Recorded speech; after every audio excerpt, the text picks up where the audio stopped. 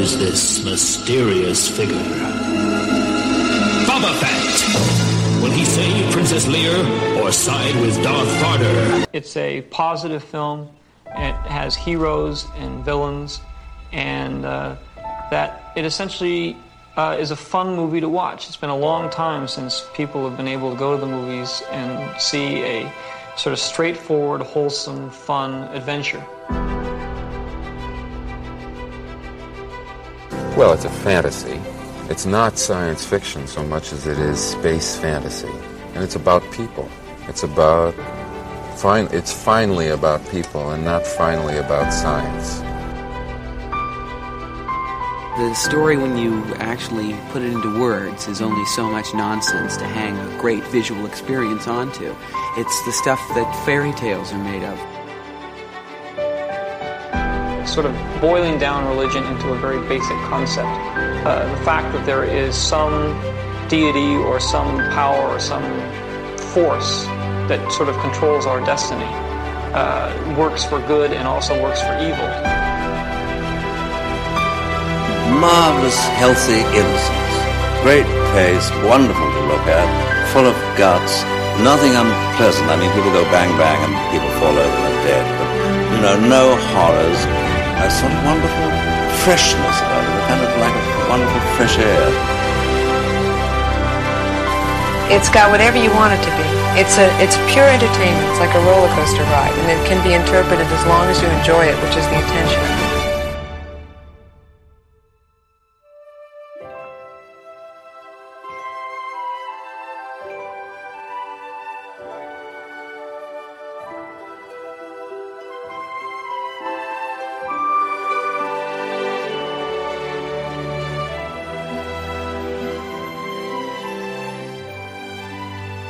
Hello there and welcome to episode 2 of Generation Skywalker's Guide to Palitoy. I'm Dan Burgess and thank you for joining us for this second in a series of 3 Those Old Fossils specials where we're continuing our celebration of Palitoy and the Star Wars products they released in the UK from 1978 to 1985. In a previous episode of the Palitoy Guide we've already covered 1978 to 79 and in this episode we'll be stepping into the 80s and covering 1980 to 1982. Picking up from where we left off, we'll be working our way through the products by year, laying out the release continuity of the period and consolidating available information, providing an insight into what was happening behind the scenes at Palitoy. And joining me on this journey once again we have regular Generation Skywalker host Peter Lee. Good evening Dan, good evening everyone, how are we doing?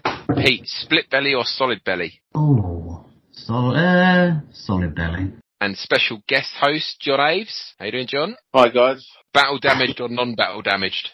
Non-battle damaged. And our man in the New Forest is Dave Tree. Action Man! Action Man! From Palitoy. Dave, Star Wars or Action Man? Oh, you're just trolling me now. No, each has their own unique qualities and each has their own flaws. I will not be baited into this. I love them all. And once again, Craig will be dropping in throughout the episode to discuss the items that went beyond the toys as well as the advertising. Fellas, the last episode felt like a great summing up of the late 70s, but before we slide into the 1980s, is there anything we missed or that we want to readdress from the previous show? I know there's a couple of bits, that I missed when we went through our list of items that weren't released in the UK. There was the Star Wars vinyl case, we missed that out, and also an electric toothbrush. Oh, Dan, how can you miss the toothbrush? Apparently it was a carded one for Empire as well, but yeah, I think we'll... I'm still pondering about the Palitoy issue versus the Dennis Fisher issue, where we were saying... With a 12-inch. Yeah, were the Luke and Leia from 80 onwards or not. That one still vexes me, and I haven't done anything about it. Well, tell you what I've decided, Dave. Yeah, go for it. So I've created a list from the last episode that I'm going to call Palitoy Puzzlers, things that we haven't got an answer for, and I'm sure we're going to add more to that list. That's really great. And then anybody can chime in on the Facebook pages or otherwise, because no one person can claim credit and knowledge of everything. It's impossible. This whole thing, created more merchandise than anything else. You literally can't. We all have little pockets, areas of interest, and what we pick up and learn off one another. But if anybody can, shed light on some of this stuff, it then helps grow to make the thing, even more definitive than it already is. So Yeah, let's get some healthy debates on. Let's spark up more about the toothbrushes. Where did we go wrong? Dan, you said Yes. you were going to speak to a Palitoy employee or something. Well, a guy called John Holmes messaged us. Okay. Reckons, I haven't got the notes in front of me now, but he reckons he worked on the line and he was there at the time. And Wow. yeah, he hasn't elaborated any more than that at the moment. But he said he was going Okay. to listen to the show. So maybe Nice. by the time we record the third one, he'll share some insights. That'd be interesting. Yeah. So this is one for Pete and Dave really, because we've already established on the first show that John never got to see Empire in the cinema because he's only 21. But did either of you? And do you remember the new toys coming out ahead of the movie? I don't remember seeing it at the cinema. I've been trying to remember seeing it, but I must have done. So I'll be six sort of in 80s. I've certainly been kind of getting that way of getting to sort of going to see movies at the cinema. But yeah, I certainly remember the toys coming out. I remember getting my Falcon for Christmas. I've got vivid memories of that, which is pretty good. And I remember the Hamleys going up to London before Christmas, which would have been 80 or 81, going up in there. I remember having a huge Star Wars window, as I guess they probably did many years in that period. And I remember the Yoda figure being a major sort of release and a sort of secret. And I remember that was sort of popping up out of the display ever so often, so you didn't see it the whole time. And I remember that being quite a thing. And the Boba Fett release as well, and the card. I don't remember the mail away, but I remember the card release of that being quite a thing. So it's weird. I've sort of looked online for those sort of Hamleys window photos. You think they'd be there, but they're just not. You get the odd Hamleys shot you can find on some of the sort of the photo agency sites, but you can't find any of the Star Wars windows, which is disappointing. I'm sure they exist somewhere, but not on public domain. I do remember seeing it, and I saw it in Swansea. So I mentioned in the last episode that my first memory of getting a Star Wars figure, although it wasn't my first figure, my first memory was getting 2-1B, and I mentioned we were on holiday in Swansea. My father used to work on power stations, installing like the turbine, so he was always travelling, sort of project manager on different power stations, and it felt like for about 2-3 years we'd always go on holiday in a caravan in Swansea because he was at like some power station near there. But I do remember seeing it, and it was the vivid shot of the AT-ATs just literally was so impressionable on me. I had seen Star Wars, but I was just too young to remember because I'm the youngest of three. But I do remember seeing Empire and just being completely blown away. I don't remember the toys necessarily, but I was very lucky as a kid that my parents would encourage each of us to try and read, and for me that was in the form of comic books. So I would get a comic on a sort of subscription basis. So I'd be getting Empire Strikes Back, and sort of like, you used to get like these comic bundles in newsagents where they would like chuck in like Avengers or Spider-Man, and polybagged with like Empire Strikes Back, like older issues, but like it would be 3 comics for 30p or something like that to like get rid of backstock. And I'd always end up with quite a few of those. So it was never necessarily a linear storyline. It was all like disjointed, but I'd be picking up, being impressed upon through the comic books and the adverts that were in the comic books, because Star Wars toys weren't just in the Empire Strikes Back comic. You'd find it in various different comics. And I'd say that was more impressionable to me than any TV advertising or going into toy stores and seeing store displays or anything like that. For me, the gateway to hooking me on was the comic book adverts. So, should we get back in the DeLorean? When this baby hits 88 miles per hour, you're gonna see some serious shit.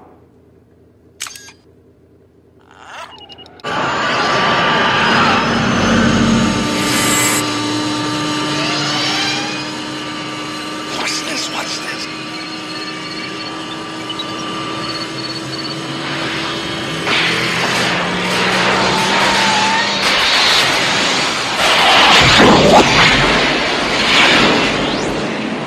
Into 1980 then, so the biggest single of the year was Don't Stand So Close to Me by the Police.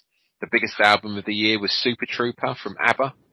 On the TV, Bond had the biggest ratings, with Live and Let Die entertaining 23.5 million Brits, starting a trend with movies topping the TV ratings for the next few years.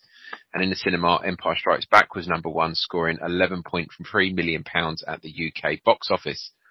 In this profitable business, there are signs that Britain is learning some of the rules. But in the end, no matter how good the script, how successful the pre-sales and the marketing, there is always the risk your picture will flop.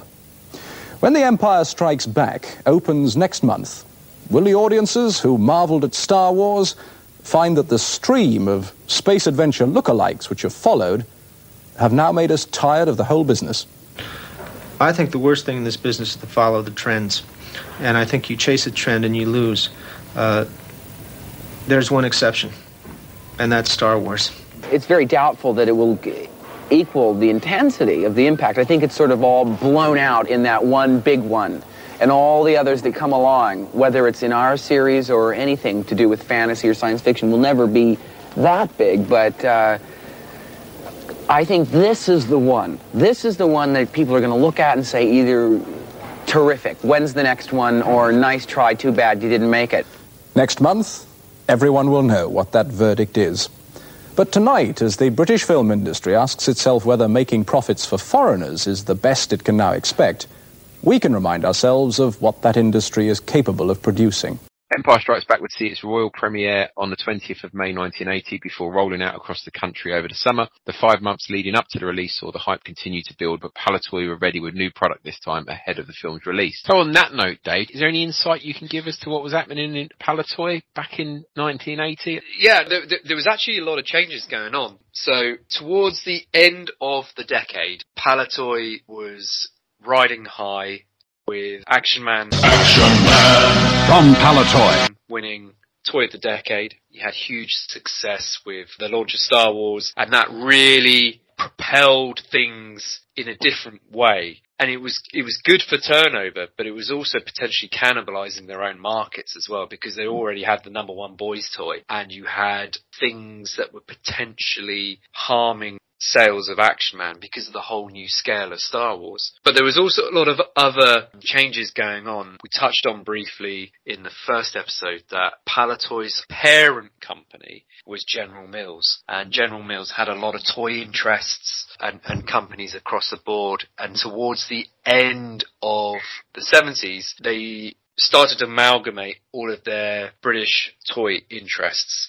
So bringing it all under one umbrella to create the Palitoy Company as the main title. But it brought in Dennis Fisher, Palitoy, Chad Valley. So that was acquired, that was bought, new edition, and Chad Valley was added to it, as was Airfix. And anybody who's outside of the UK, Airfix is a model company, so they would be reissuing NPC kits, but also their bread and butter was really World War II, so like your Spitfires and your Messerschmitts and things like that. The Palitoy Company acquired like Airfix into the mix as well, and there was a few other like sort of minor sort of like subsidiary bits and pieces and things like that, but it was start of that globalization rather than having regional distribution and different like toy companies as well. So this did come sadly with some drawbacks. You had a potentially fair amount of duplication, which would lead to an initial round of redundancies.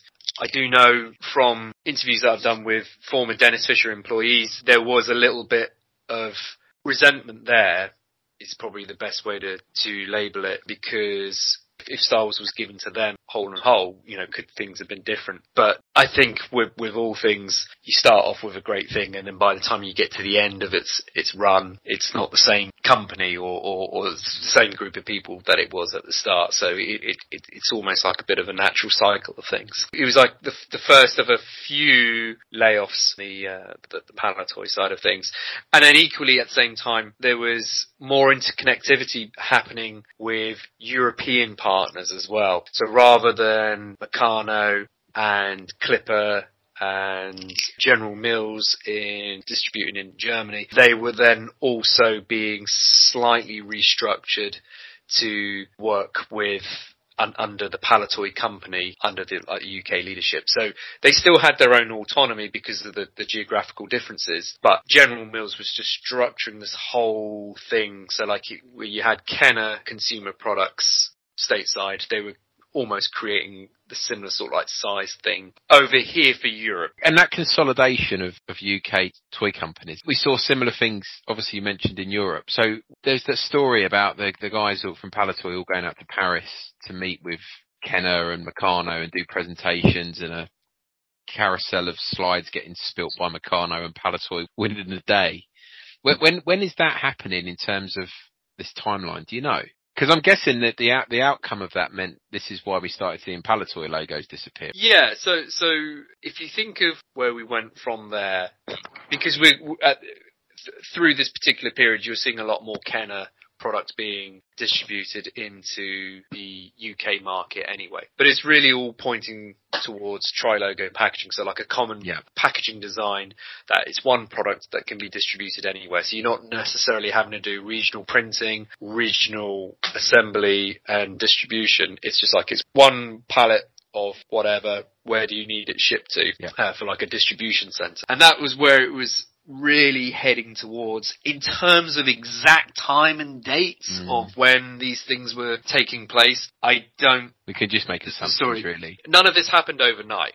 And equally, there was still restructuring still yet to come within Palitoy that would affect it, with a couple more redundancies still to come. So you could sort of see that it was like continuous tweaking. Was it just restricted to Palitoy, that restructuring, or was it covering everything that they did in terms of the different toy lines? So that's a good question to ask. So there's actually quite a few things that are always in development.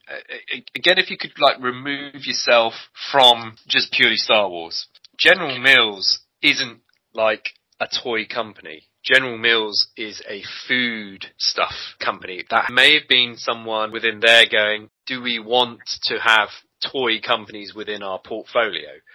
Does it work when we're doing cereals and stuff like that? Do we want toy companies the outside of the world that we don't really have direct control over? We have people that can, help influence things, but like we don't really have total control to like really like steer where they're going. But you've also got like technological changes as well. We've got a lot of manufacturing hubs like opening up all around the world.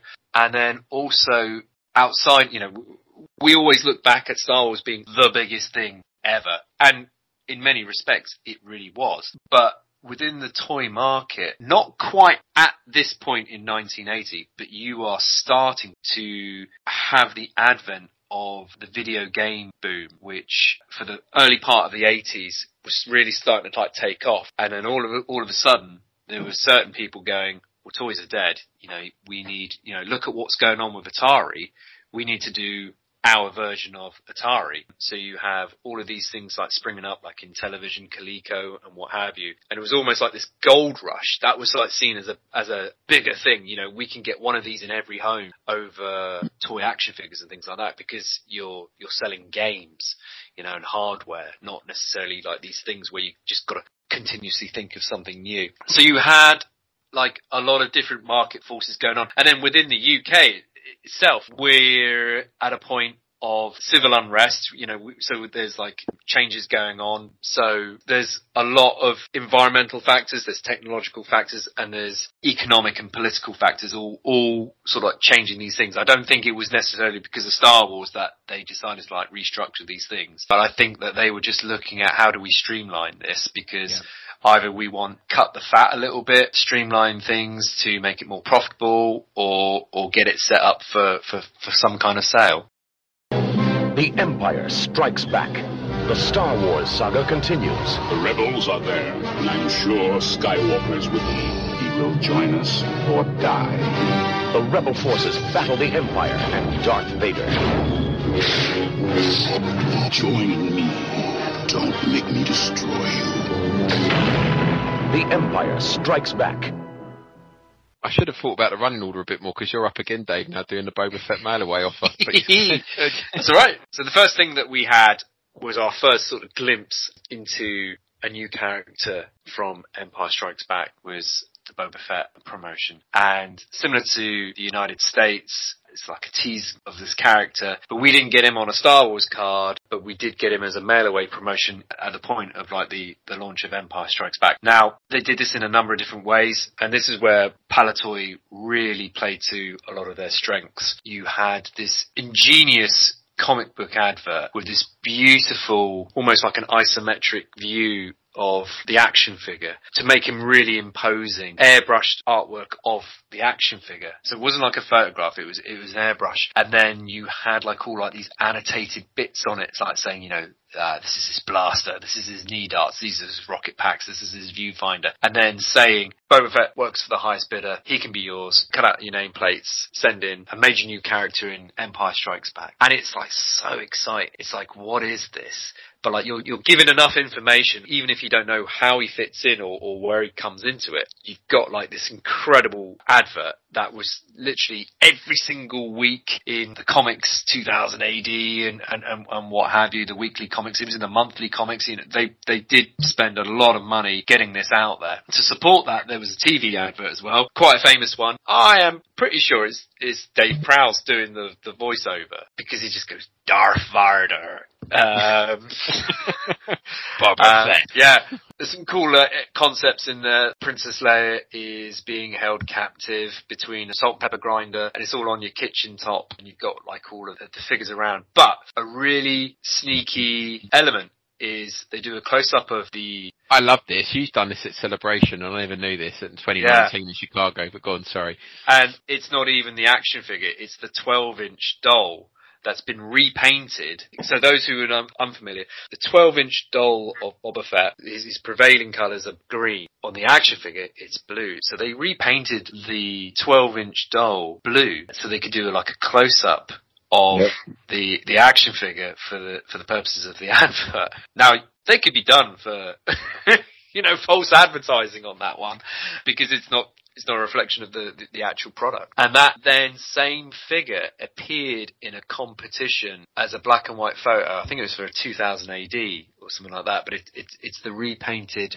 12-inch Boba Fett that they then put into win a Boba Fett doll and what have you. But it's the painted one. You can tell just purely, even on a black and white photograph, because of the contrast. It should be much darker than it actually is. But it's just really cool that they and this is what I mean, Palitoy using their skills to like try and create the sizzle to make you want this and make it like really quite exciting. So you would cut out your nameplates for anyone outside of the UK. The mail-away offers and how you redeem them varied from country to country. In the United States, you would cut out the long play pop, the proof of purchase, which is like a little circle. But in the UK, you would cut out the nameplate in the middle of the card. So where it would say, Luke Skywalker, you would cut that nameplate out, and that was how you redeemed for your mail-away premiums in the UK. So a lot of Palitoy cards and loose card backs are quite often just found with like these nameplates like cut out, because everybody had to get them. And the idea behind it was like,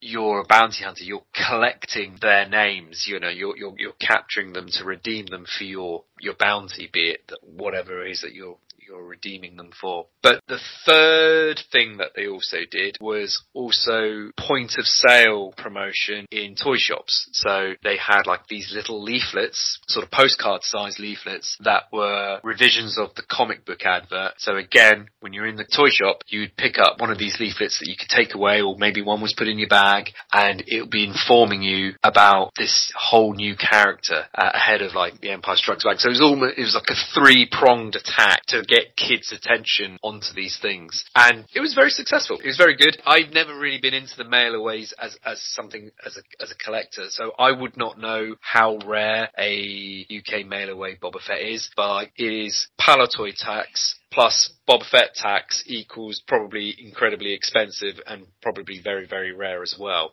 And then from there, it was like the start of a good active program of direct-to-consumer sales by Palitoy. When you sent off for that Fett over here, I think the Fett you got was in a Star Wars D baggie. It's like a soft American baggie, and that's what turned up. It just says made in Hong Kong on it. Of the 3 elements of the actual baggie, the box and the flyer, at one point that flyer was really tough, but then there was a big find of those flyers. I don't know if you guys know, a dealer found a load of them, and he was sort of like releasing a few at a time, so they're a lot more gettable today. But that box, that unique, it's like a tall, skinny white Fett box, that's probably the toughest thing to get of the 3 elements. The only thing better than that would be to get one that's got like a UK stamp and mailer address on it. That's what the baggy collectors, they all want that. But yeah, they're extremely rare. It's great that they did it. I it's like you say, it's a great way to market the film and get it out there, and various other offers through Empire and then into Return of the Jedi as well. It creates a bit of hype, doesn't it? Well, I'll just share this as well. So this is coming right off the back of, as of time and recording, over the weekend, it was Roll Out Roll Call, which is a show that I do, which is all for Transformers and G.I. Joe. Because of the interest that Palitoy did and their contribution to both Action Man From Palitoy. and over here Action Force, which then later became like G.I. Joe. I've been to the States several times. I've had the privilege of presenting the sort of Palitoy side of things on those brands for JoeCon, and that's through the G.I. Joe Collectors Club and unlike Hasbro. And I got to meet several times an amazing individual, a chap called Kirk Bazigin, who was the head of Boys Toys marketing for Hasbro. And again, if you look at like where we have like all our sort of heroes of like toy history and toy design, Kirk is right up there, and he is like a master of manipulation, because he said he loves all the toys, you know, he's very passionate about G.I. Joe, but he said, you know, they were crooks, you know, they were out there to brainwash as many kids as possible into buying Hasbro product, because if they didn't, they'd be buying Mattel product, and if they weren't, they'd be buying Kenner product. So he's very, very open and quite insightful. But I don't know if you guys remember, there was always a tagline of please allow 28 days for delivery on pretty much everything that you sent away for. I remember that.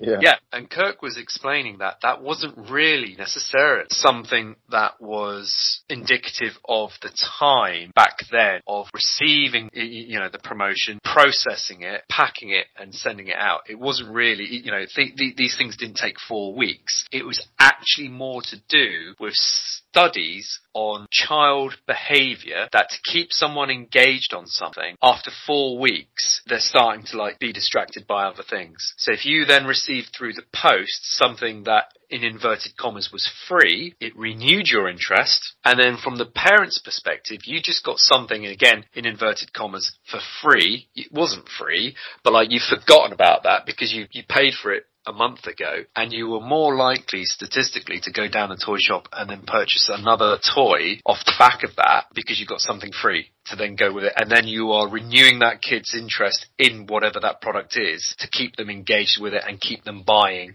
that product over something else. And you're there going, oh my god.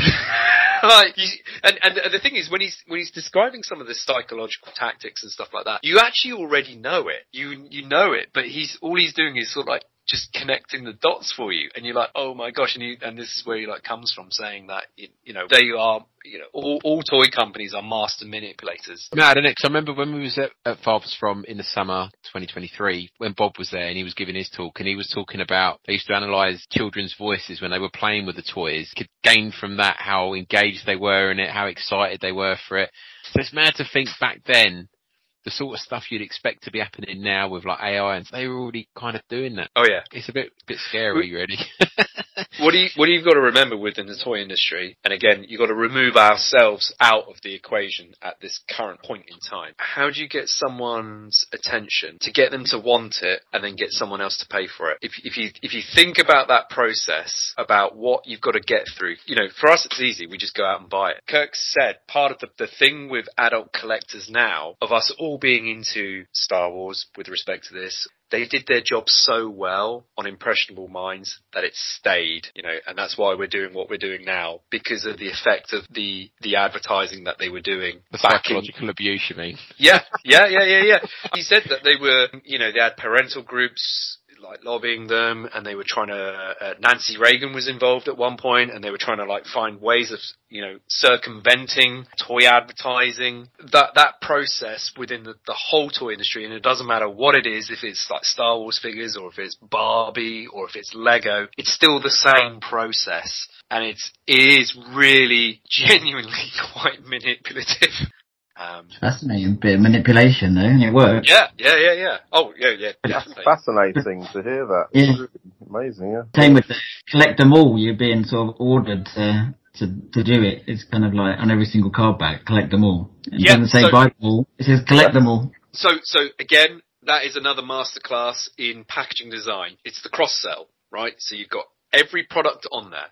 sometimes have a child in the picture, and that's helping parents get an idea for scale. You also then have the vehicles. The vehicles will then also, on the card back, and then if it's a vehicle you're buying, the vehicle will have the packing catalogue. And again, all of this is just mild manipulation.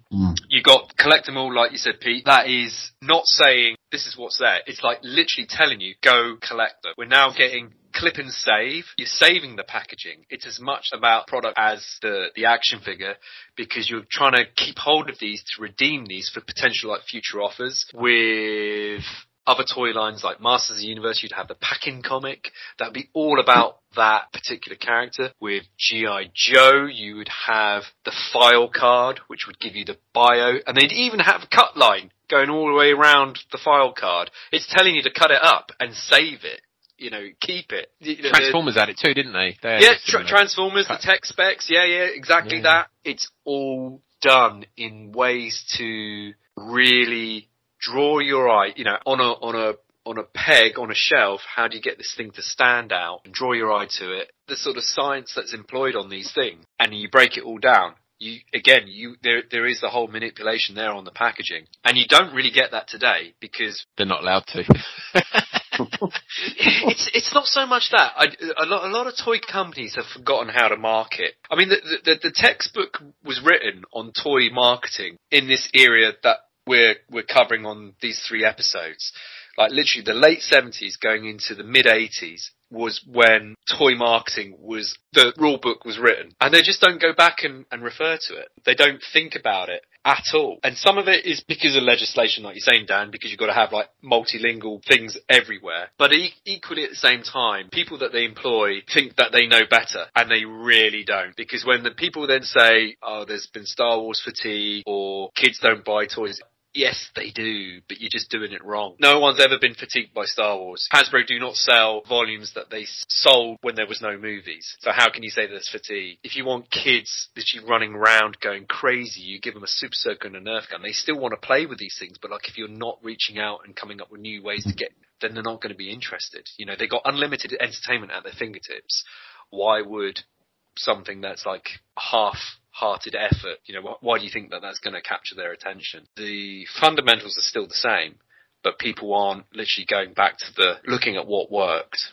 But going back to Chicago, I never knew about that 12-inch Fett. In lockdown, I bought a knackered Fett with all intentions of doing a bit of a paint job on it, but it's still sat in a box 3 years later, waiting to be done. Someone needs to do it. Please do that, because I've never seen anybody do one. I think it would be well, great. I'll be honest with you, I wasn't going to do it myself. My wife's quite artistic, so I was going to employ her to do it, and we never got round to it. Has it ever been found? There was someone that I spoke to who seemed to think it ended up along with the remains of the design department stuff that went to the Museum of Childhood, which is part of the Victoria and Albert Museum. But I've been up there several times and going through stuff on like their Palitoy stuff, and that started back in the mid-2000s doing the Celebration Europe exhibit and that. I've never come across that. So it's probably one of those things that's kind of just lost to the sands of time. As far as I'm aware, it was nothing unique. It's just repainted because the close-up shot was going to be better than the action figure. It'd be easy to do, right? Because you just got to paint the whole thing blue and then do the Boba Fett details, and which a lot of it's already there anyway. So you're just painting over certain sections of it. But yeah, just never got the time, Dave. But one day, I genuinely get on it. I'd love to see it because I think it'd be nice. Yeah, I'd love to see that. Christmas project. Yeah. We'll see. I don't know if it'll be this year, but yeah, one day. Maybe if we have another pandemic, I'll make it a priority. Palitoy present Star Wars Toys. The princess has been captured. Our heroes are on their way. But who is this mysterious figure? Boba Fett! Will he save Princess Leia or side with Darth Vader? See comics and toy shops for details of Boba Fett's special offer now. He's waiting. Shall we move on to some action figures then, John? We've got the 38 to cover for 1980. Yes, indeed. So the only figures that came out on the 38 were the first 10. You had Luke Skywalker in his Bespin fatigue, and Princess Leia Bespin. You had Han Hoth, you had Lando, the Rebel Soldier, you had the Imperial Stormtrooper in Hoth battle gear, the Bespin security guard, you had FX7 Boss, and you had IG-88. And it seems that they didn't release all 10 at the same time. They initially released 6, and then they released the full 10. So the last 4 came slightly later, and I'm basically referencing the Chad Valley 1980 retail catalogue. So there were like 3 batch numbers. Each batch was like a master carton of 48 figures. And the first batch number was 33346, and that was for the original 20 Star Wars action figures. And then you had 33347, which was the brand new first 6 Empire figures. And then 33348, which was all 10. And it said available later. It seems that these first came out in around July, August, and I don't know exactly what the first 6 were, but doing a bit of homework and speaking to some guys, it seems that Luke Bespin, Leia Bespin, Han Hoth, the Hoth Trooper, and the Rebel Soldier were 5 of the first 6, it seems, because the guy said they remember getting the others later on and they weren't available. So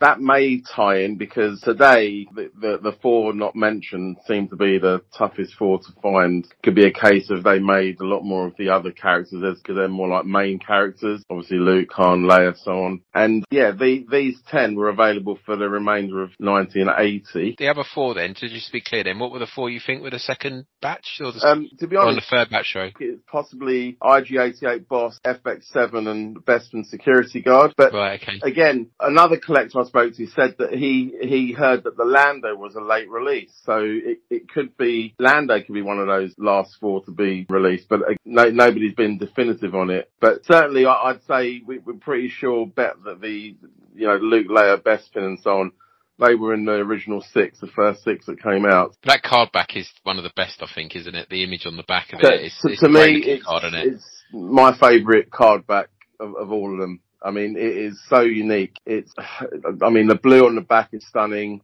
The figures are more stunning because they're hand-painted prototypes with far more detail than what was actually released. Like Luke Skywalker Bespin, he's got like a silver belt buckle. You've got extra details on IG-88, Hoth Trooper. Just absolutely stunning images of those first 10. And something else that I only recently noticed was it's almost like going a bit back in time with that card back, because if you look further down, you see the list of all the figures. It actually describes Greedo as Green Greedo, which I didn't pick up on. Oh. And also Luke in flight suit, which is amazing. Green Greedo's a good one, isn't it? I never realised that was on there. No, I didn't know. And it's there clear as day. I'm going to reach behind me and grab a 30 back. Grab a 30 back. I recommend it. Everyone grab a 30 back. It is. It's Green Greedo. Yeah, brilliant. Green Greedo.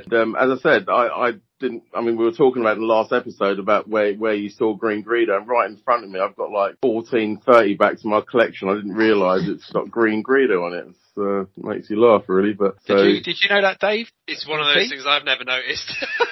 Brilliant. That's what I love about all of these discussions, because it just literally like brings like all perspectives and stuff like that, and you're just like, oh man, yeah. How could I have not like spotted that before? Yeah, I'm kicking myself. I couldn't believe it. Yeah. I might as well be blind. And another unique thing is they all seem to be like mirror images. Yeah, so I've got it in front of me now. I've got Kim Simmons' second volume of his Star Wars photography, The Man Who Shot Luke Skywalker. Yeah. And on page 8, it's got the original image that's on the 30 backs. Wow. And it's the right way round. And on the 30 back, it's flipped, it's mirrored. Right. Yeah, it's very odd. And yeah, all the first 20, they seem to be like mirror imaged as well. But it's interesting because in that Chad Valley book, the picture I've got of the first 20, which is next to the first 10 Empire, they're all like, they're correct. They're not mirror imaged, Luke's lightsabers in his right hand. And without going down a massive rabbit hole again, we might just want to explain why we're referencing a Chad Valley trade catalogue and not a Palitoy trade catalogue. So, as I understand it, where Chad Valley was acquired to help give them a bit of a boost, the product appeared in the 1980 version of the Chad Valley catalogue. So up to this point, the trade catalogues were always Palitoy or Dennis Fisher, but for part of the Palitoy company, 1980, Star Wars was included in the Chad Valley one. It does have the Palitoy logo on that catalogue I've got as well. Yeah. Which was to kind of almost promote the idea that it's all under the one family. And I think inside it might even say, you know, what one big, you know, it's got like all the different like brands and things like that. Yeah. But the feedback, as I understand it, that came from the retailers was like, no, we don't. Chad Valley traditionally is seen as a preschool product line. So these are all things that you'd have for newborns and toddlers and things like that. It's not necessarily a boys' toys brand. I don't know if some of the decision there was to try and almost like separate it away from Action Man. Action Man from Palitoy. To like give them their own breathing space, but like I think the feedback was then like, no, but it goes back with Palitoy. So I think at the point of when they printed those things, they thought it might be going to Chad, or someone was saying put it with Chad Valley, but it was then quickly sort of U-turn and kept within Palitoy side of things. I mean, if it had, would they have changed that logo on the card to Chad Valley? How would that make you feel, John? That's the story as I understand it. So anybody who's out there who's a Palitoy collector, they quite often find it difficult to complete this because you're trying to find the Chad Valley catalogue, not the Palitoy one for the 1980 range. Palitoy present toys from Star Wars. The princess has been captured. Our heroes are threatened by an Imperial troop transporter. Will the mighty force of the Millennium Falcon be enough to smash Darth Vader? Will Luke be able to save the princess? Only you can decide. The new Palitoy Star Wars models in toy shops now. They're waiting. So Pete, do you want to take us through the vehicles and creatures then? Yeah, so starting off, we've got the Millennium Falcon spaceship from Palitoy, and what a toy it is. Surely the most iconic in the movie franchise, and I'd say across the whole toy line as well. It's an absolute classic. First box art is very recognisable, used across the whole world for the whole of Empire Strikes Back. It was only late in the Empire Strikes Back era that it was actually changed, and that was in Kenner, but everyone else stuck with that artwork for a long time. And we had the bonus of the nice bold Palitoy logo in that right-hand corner as well. So yeah, we had the full gloss printed box rather than the cardboard line art, which the Americans had on their first release. There's also two versions of the Palitoy one, which I didn't know until I was researching this. There is a bounty hunter logo, and there's one without, so I'm not sure which one is more common, but I've got the one without, but it'd be good to sort of see what one is more desirable. So yeah, the US release was 79, we got it in 1980, and looking online there's a few reasons for the delay. I think there was a delay with the tooling, or the tooling was damaged, so they couldn't actually get it out for 79, and I suspect there's also a big marketing decision behind that as well, so they obviously sort of turned maybe a possible negative into a positive, and gave themselves a perfect and amazing opportunity to have this as a flagship toy going into the new movie, when the demand for the whole franchise was getting pumped back up again. So yeah, no one in the new UK would have known about this, or very few people who had been to America, but no one had known about this toy even existing before 1980, and they must have gone for it, because the amount of Empire Strikes Back Palitoy Falcons still out there today on the secondary market is huge, so they must have just made tens of thousands of this thing. And yeah, you go to a toy fair today and it's not a single toy fair is complete without a loose Falcon kicking about. And yeah, I love it. I think it's the cornerstone to the entire vintage line. It was present in all of the movies. Doing some research, realised it's hard that the French never got this until 1982, which is kind of unbelievable, and that was with a Palitoy sticker. So whether any Meccano Canada version of this seeped into the market, I don't know. Probably one for Stefan to answer there. But yeah, I think it's great. I've still got my childhood box one, and I absolutely love it.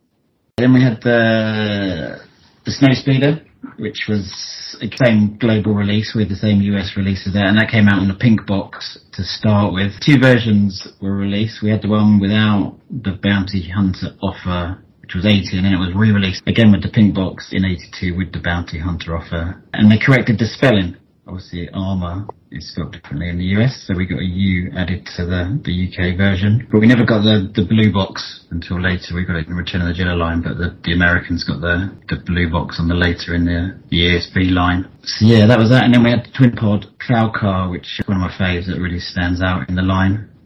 Somehow they just couldn't get away from taking photos in the snow. So they just put everyone on hot as well. So yeah, we got the same box. Or is it a cloud? Is it a cloud? Oh yeah.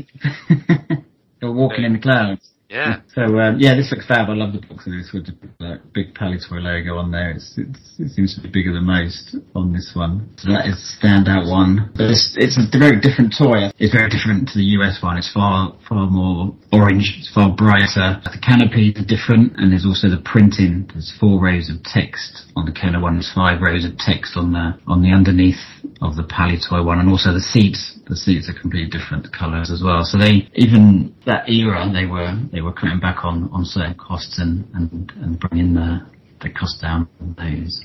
Then we got the first issue Tauntaun. I remember the one I've got is from the childhood collection, and that is a Kenner one. But then we also went on to get the Palitoy stickered one on Kenner boxes, and then there was a Palitoy printed version, all of the sealed belly Tauntaun, which is bonkers when you think there was 3 different versions floating around just in those years before we got the split belly ones. So the toy was the US version of the toy. So I've got the stickered version of that, and I was looking at it earlier today, and on all 6 sides of the box, there's someone's meticulously put a Palitoy logo over the Kenner logo. So there's 6 stickers on the box, 1 on each side, and yeah, I don't think I could get them on straighter if I had at a level. that is thorough. That is a crap job though, isn't it? Jesus, was it worth the effort? There is a worse one to come. If you're not aware of it, it'll be for the 3rd episode. Okay. But there is a worse job than applying stickers to all the boxes. And then the original X-Wing, and we got it on the Dagobah 1 packaging. We go on to get a second Dagobah release, which became more general, but this is quite a rare version of the Palitoy X-Wing on the Dagobah scene. And that was without the battle damage, right? That's just the regular X-Wing. Yeah, so just the original X-Wing. Essentially, it's a packaging refresh for that one. Yeah, so it's an Empire, and I don't know why they I guess it went on to be changed for a slightly more exotic photo, but I would have thought, because Yoda is on this picture, I remember Yoda being a late release, so I thought maybe they would have held this one back, but Yoda is on the box of that, and it does mirror the US release. I think that's pretty tough to get complete. I think the instructions are never with that. I think they're really hard to get hold of, and they're really basic. I think it's just a small sheet of paper showing you what to do. That's the toughest element of that piece, to get the A5 size instruction sheet. Yeah. But still no refresh TIE fighter though. No, which is you think, well, they were printing, you think what the Tauntaun went through, that sort of 3-stage reissue, and it got its printed box in the end, but we never got the TIE fighter with an actual Palitoy logo. And the Americans got the TIE fighter as well, so they went through various package. Yeah, imagine how good that would look with an ESB logo and a Palitoy logo on it. That would have been amazing. When you think about it in isolation, that 1980 range is relatively small then. You know, in terms of, we've got the Falcon, 3 other vehicles, repackaged X-Wing and 10 action figures. It's surprising when you think how much more is to come. The new chapter in the continuing Star Wars saga. The Empire Strikes Back.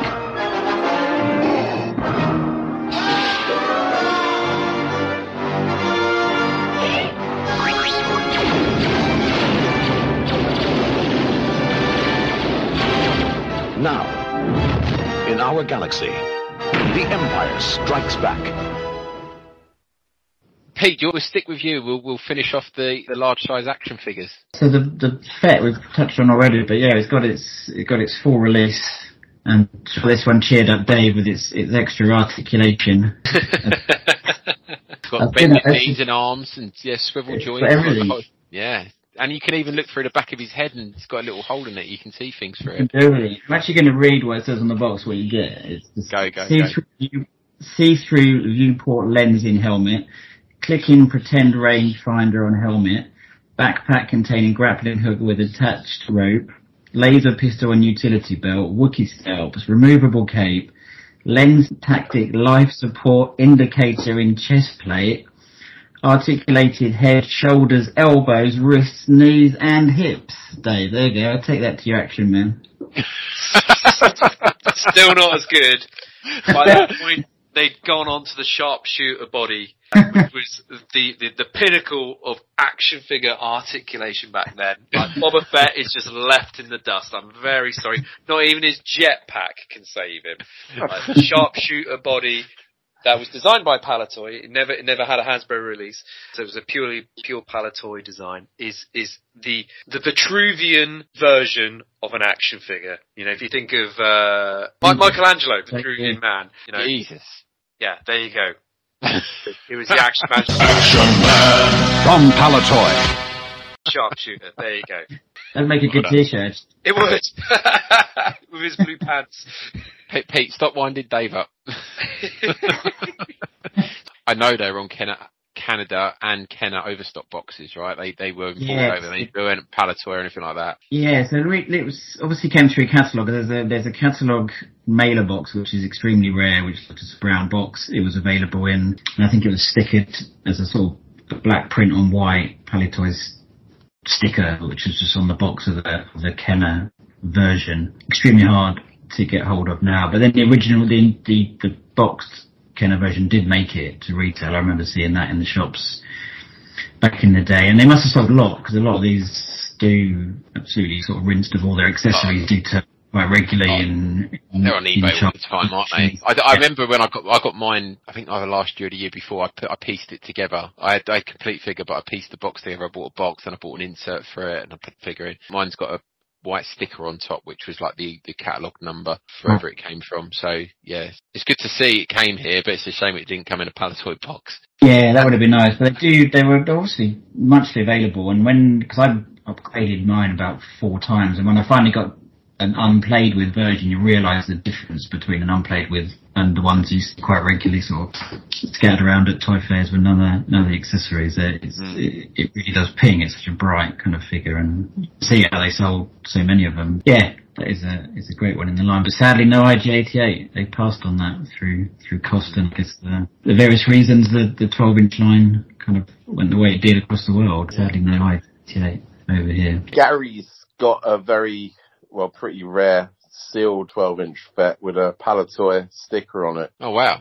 Yeah. Posted that forum previously, hasn't he? I've seen that when I was looking. Yeah, he posted that up. Yeah, pretty impressive. I can't remember where he got that from, but he's had it a few years. It's not a coloured Palitoy sticker. I think it's like a black and white one. It's very similar to the catalogue one, so it's just like quite a bold black on a white sticker. That's it, yeah. Yeah, that's it. Yeah. Have you seen any others, Pete? No, the one I've got, it sounds similar to Dan's. It's just it's on the bottom, it's just a sort of number. It's 2 numbers with a sort of slash in between. Which is, screams catalogue number, doesn't it? But the one with the Palitoy is, very special. Yeah, absolutely, yeah. And that's all the 12-inch finished. So let's jump over to Craig now to discuss some Beyond the Toys.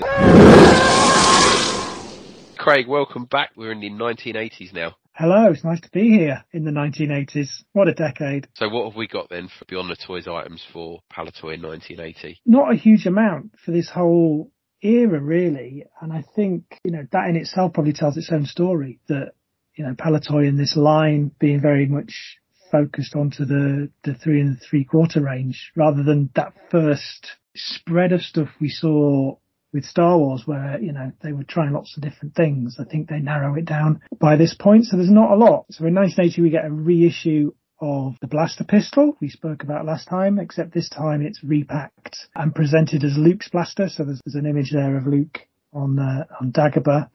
And there are some running changes on the gun itself. So if you ever find one loose, these are the tells. So the Star Wars sticker obviously swapped out for an Empire Strikes Back sticker. And if the sticker's missing, you'll be able to tell it's an Empire one by the fact that the cover dials, the trigger, and the hidden button were produced in silver plastic. Very good. Does it still make the same annoying sounds? Yeah, insert noise here.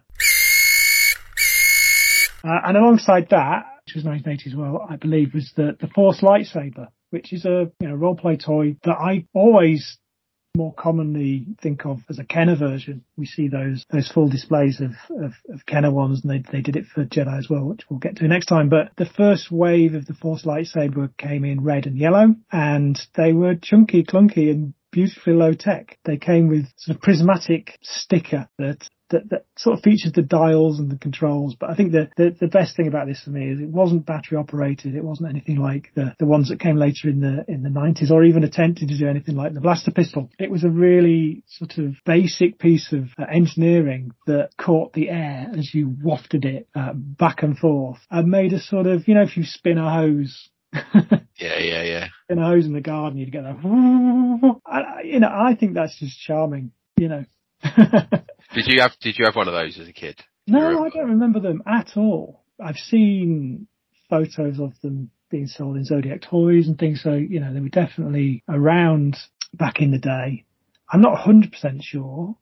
We can assume that it did. It had these came with a little cardboard sleeve. Presumably there are Palitoy sleeved versions out there. Would you know? I thought they were just loose. Yeah, well, they just had this little sort of, I guess, identifying branded card bit that went over. Okay.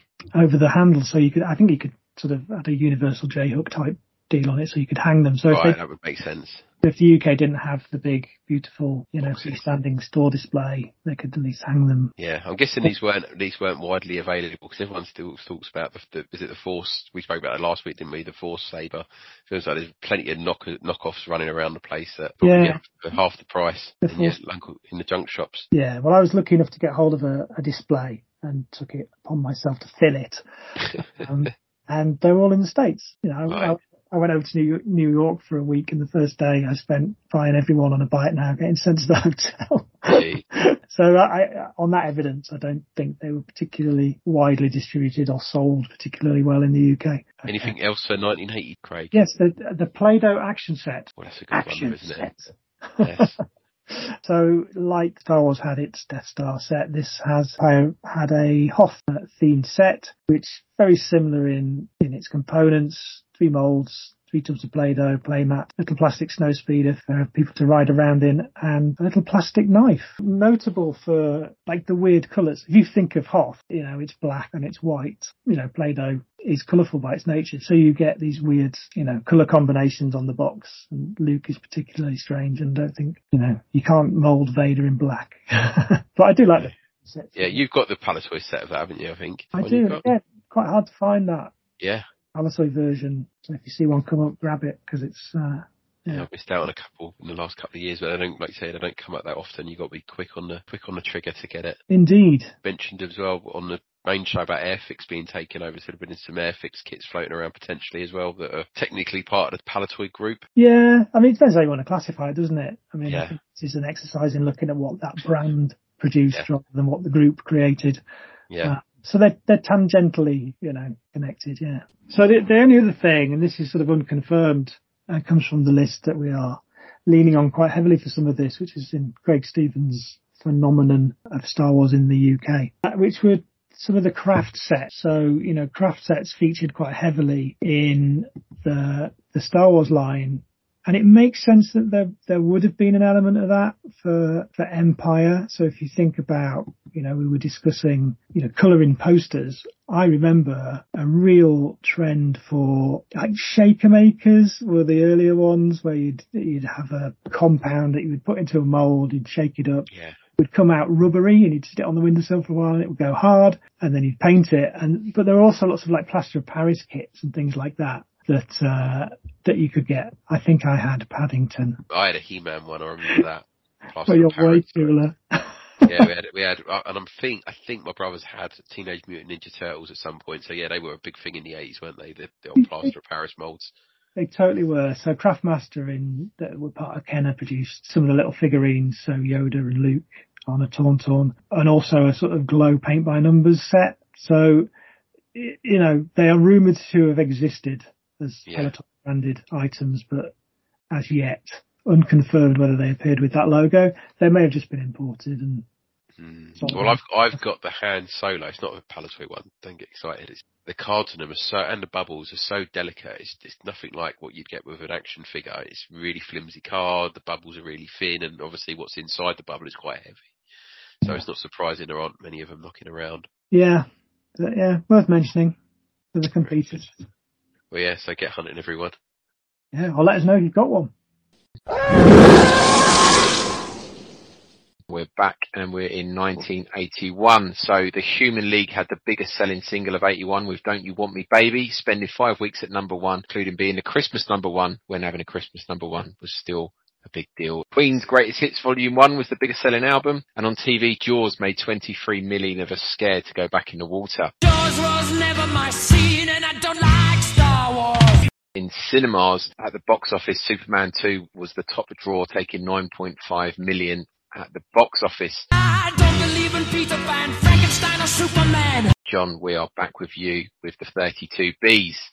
The second new 10 figures were 2-1B, Rebel Commander, Assat Driver, Imperial Commander, Leia Hoth, Han Bespin, Lobot, Ugnaughts, Yoda, and finally a carded Boba Fett. And there was a few differences on the 30B to the 30A. The main difference was the size of the Palitoy logo. So on the 30A, it had what we call the mid-size logo, which is a little bit bigger than the 20-back logo. Nowhere near as big as the 12-back logo. But going on to the 30B, the logo basically went back to the size of the 12-back, so it's a much bigger logo. The other subtle differences were the top right of the card, it says ages 4 and over. That font became a bit smaller. Like if you compare them together, there's quite a difference in size. And on the back of the card, on the silver border at the bottom, on the 30A, it was blank, but on the 30B, it says made in Hong Kong. And another very subtle difference that I didn't know about for a while, actually, was on the Empire logo on the front of the card, on the K in the word back. On the 30A, you've got a little TM logo, trademark. And on the 30B, that's completely disappeared. Yeah, that was the tell I always use, which is that TM. You can already look at it and you know straight away what you're looking at. Yeah, that's it, yeah. What about the original 20 then? So there's a number of those that didn't appear on this 30 back either, wasn't there? Yeah, so regarding the Star Wars characters found on 30 back, for starters, they're only released on a 30B. In fact, I think personally, they released the Empire figures and then right at the end of the 30 back era, they re-released some of the Star Wars figures.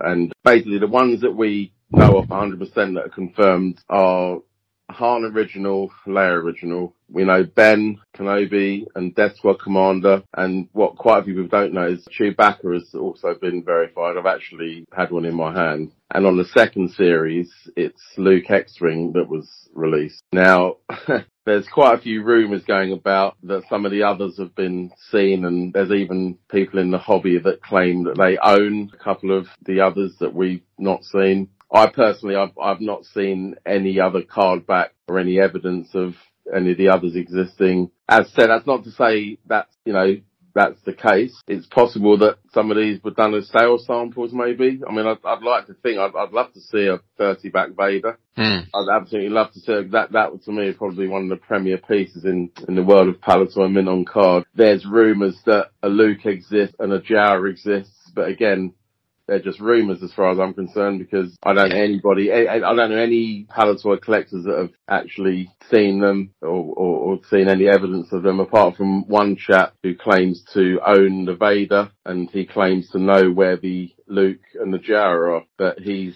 not willing to say any more on the subject, to me anyway. And well, not just me, a few other guys. I don't understand that. It's a strange one. I'm not sure what the resistance would be for that, because no, I'm not. It's an element of collecting that I find curious. So I'd understand that not everybody wants to share their collections for privacy purposes and security purposes and things. From the point of view of sharing the information, I don't think that there's anything wrong with that. And no.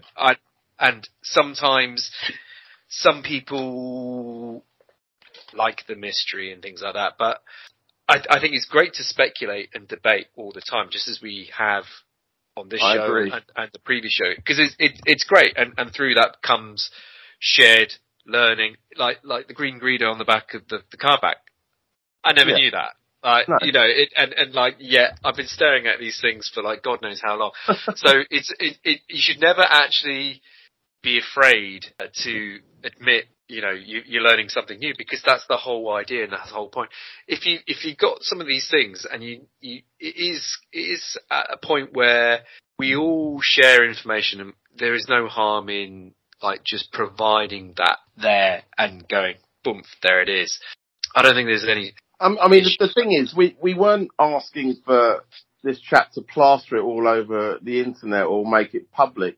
It's just, talking to a few key guys that are fully involved in the hobby and have been for many, many years. I don't see why they would hold that back. And also trading partners as well. Yeah. In terms of those first 20 figures, yeah. So there's no original Luke. Anyone I've spoken to has not seen an original Luke, an original Jawa, an original R2, an original 3PO. The Sand People's pretty much definite no. Yeah. And definite no. Stormtrooper. Well, a definite no, it doesn't exist, and the Stormtrooper doesn't exist. I don't believe so, no. I mean, it's only been recently that a 41-back Sand People has been discovered, like mint on card.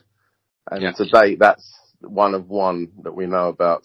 And you mentioned the Luke X-Wing pilot. Is he on a 30? Yes, he is. Relatively speaking, that's like the common one, which is completely the wrong word to use. And none of the aliens or droids from that second wave are on 30. Not that we know of. Okay. I heard a rumour that somebody bought a Kenner 31-back Walrus Man years ago. And when it turned up, it was a 30-back. But again, I mean, I take that with a pinch of salt. None of these second wave has been known. I mean, they're near impossible on 41-back, but 30-back, we've never seen any evidence of those, apart from the Luke X-Wing. And I'll just put that down to it being Luke. Luke was quite relevant to Empire, obviously in his X-Wing outfit. He's, in that on the Hoth battle. So maybe it was to do with that. But, that makes sense. Yeah, in terms of numbers, we're probably talking about, small handful, maybe 5 or so. I mean, I own one, Gary Smith owns one, and a couple of the other guys, they own examples. So, I mean, there's a good chance there's a few more out there. So it's one that obviously very difficult to find, and it commands a lot of money when it does turn up. I think the last one I know sold for about £9,000 privately. Okay. But nice one though, it's a nice figure. The ones that there's no known existence of, you'd have thought it's the ones that... I've never seen card backs of either. I've never seen card backs for Vader, Stormtrooper, Luke, R2, 3PO, nothing. Never seen anything like that. Yeah, but in terms of the Luke X-Wing, which we know is a really rare one, how many is the card back? I've seen quite a few card backs of that actually on eBay. I mean, the conditions are awful, and as Dave said, nearly all of them have got the nameplates cut out. If no card examples had surfaced, it shows that card was available. It was actually released, whereas the ones that we've got no versions of at all, it makes it even... Yeah. The carded samples even harder, and which may hark back to your sort of salesman kind of versions. I mean, what I will say is, I mean, I know of a few extremely rare other cards, like later cards, and it's near impossible to find images of those card backs on the internet. But I know they exist, like mint on card. So yeah, never say never. I mean, I'd love to be proved, well, not wrong, but prove that some of these things do exist. But yeah, time will tell. Sure, time will tell. Anything else on 30Bs? No, apart from the fact I'm gutted. I no longer have a lot of them that I used to. That's completely different. We'll move on. Will Han Solo on his Tauntaun and Luke Skywalker in his Snowspeeder dare attack the Imperial base? Only you can decide. With Star Wars toys. Moving on from the 30Bs then, John, we went straight into the 41 backs later that year. And there were several variations of that card, right? So you've got a 41A and B and possibly C. I'm not, see with me, so like if I did a run, if I've got a 41 back, I don't have to have a 41A, B and C and so on. As long as I've got the 41, I'm pretty much happy. Yeah, but there are variations where play sets have been amended. So that was basically the differences on the 41. It was only really on the back of the card where there was a couple of small differences. The release date on the card is again 1980, but I don't believe that they were seen until like 81. And speaking to a few of the guys, one guy said that he remembers his toy shop had just as much Kenner 41s as Palitoy. You know, lots of imports as well, you know. And then in terms of figures that were introduced on that card, Dengar was the only one. He was the 41st figure. He was, but again, there's a big debate with whether Dengar actually exists on a 41 back now. What I will say is a couple of guys in the hobby that they've been around a long time. One guy says that he had one and he sold it to another chap. The chap that allegedly has it, he will not show any images of it. I mean, I have asked him and he's point blank refused. A couple of the other guys, they've not seen it either. So, you know, a bit frustrating, but again, I've never seen any card back of this or obviously mint on cards. So I don't know why he, you know, make it up, especially if there's another chap involved. I would really love to see it, you know. It's quite unique because if it's true, it's the only figure that debuted on the 41. I was talking with Gary and there was, I'm not sure it was Gus and Duncan's guide or some American list, and they had it down as being on a 30 back, but we're pretty sure that's not accurate. No. It was too late release to be on a 30 back. If it's true, the 41 back is the debut, but you know, everyone I know, their first Dengar carded figure is on a 45A, and that's not easy to get these days. That's difficult, you know. Yeah, which would makes sense, though, doesn't it? Because we're going to talk about mail away offers with Dengar in a minute, so it kind of makes sense that he's not on those cards. Yeah. And in terms of the original R2-D2 and C-3PO, could you get them on a 41 back? Yes, you did. And out of the two, the 3PO is considerably rarer than the R2. It wasn't that long ago that only, I think, one or two were known, but since then there's probably more like about maybe 4 or so known now. Yeah. I own one, but it's the most battered mint on card in my collection. It's just barely a mint on card. But I'm glad I rescued it because that could have easily ended up as a U-graded figure. Yeah. You should just bin that, surely. That's not even worthy of your attention. Just bin it. Go on, get rid of it. You don't want it. Yeah, so I take it that's the only ESB card, Palitoy ESB card, you can get those two figures on because they're about to be replaced by the removable limbs in the census code. That's right, yeah. Yes, indeed. So they were the last 41 was the last card with the original R2 and 3PO on. The R2 at once upon a time turn up every so often, but I know one collector that spent, I think, 6 years looking for one. He finally got one. He paid a lot of money. I was glad to get one a few years ago because personally I was sort of looking to get the first 12 figures on other cards, you know, other than the 12 back. And, yeah. So these sound a lot tougher to me, John, than the 12 backs now, right? So we're getting into some water with this stuff. Yeah, to cut a long story short, I mean, getting the 12 backs is a bit of a walk in the park compared to getting some of these, to be honest. It's a bit of a different ball game trying to go after some of these 41 backs. I mean, not the 30 backs come up that often, but yeah, I've got one in my collection. I've got an Ugnaught that I got off of Nick Rayner years ago, which is pretty bad, but that's like the only one I've got. And you rarely see them come up. Yeah, they don't, I think because they were more sort of interested in sort of like the debut stuff, you know, so if they wanted one of the first 12, they wanted it on a 12 back, and say, you know, if they wanted one of the first 10, they would like it on a 30 back. So it's like the 41 back, because there's only possibly one figure that debuted on that card. It's like they almost took a bit of a back seat, really. And it's when you get to the levels of like your Gary Smiths, who pretty much get everything, you get people that maybe passing a few of them. I remember years ago, I was blown away. Darren Simpson, he had a 41 back Han Solo original on his table in, I think it was a memorabilia show. And I think that was the first time I'd laid eyes on a 41 back original Han. Some of those figures are difficult. I think two absolute wow factors are, for me anyway, I've seen images of a 41 back Power Droid and a 41 back Death Star droid. They're locked away in a private collection, so it's pretty impressive to see things like that you don't often see. When Nick Rayner picked up the Jawa at that Aston's, I think one or two have surfaced, but I mean it's a tough 41, it really is. Yeah, he said at the time, because so many had surfaced up until then, he thought it was rarer than the Vinyl Cape Jawa on the Palitoy card. I'd say definitely.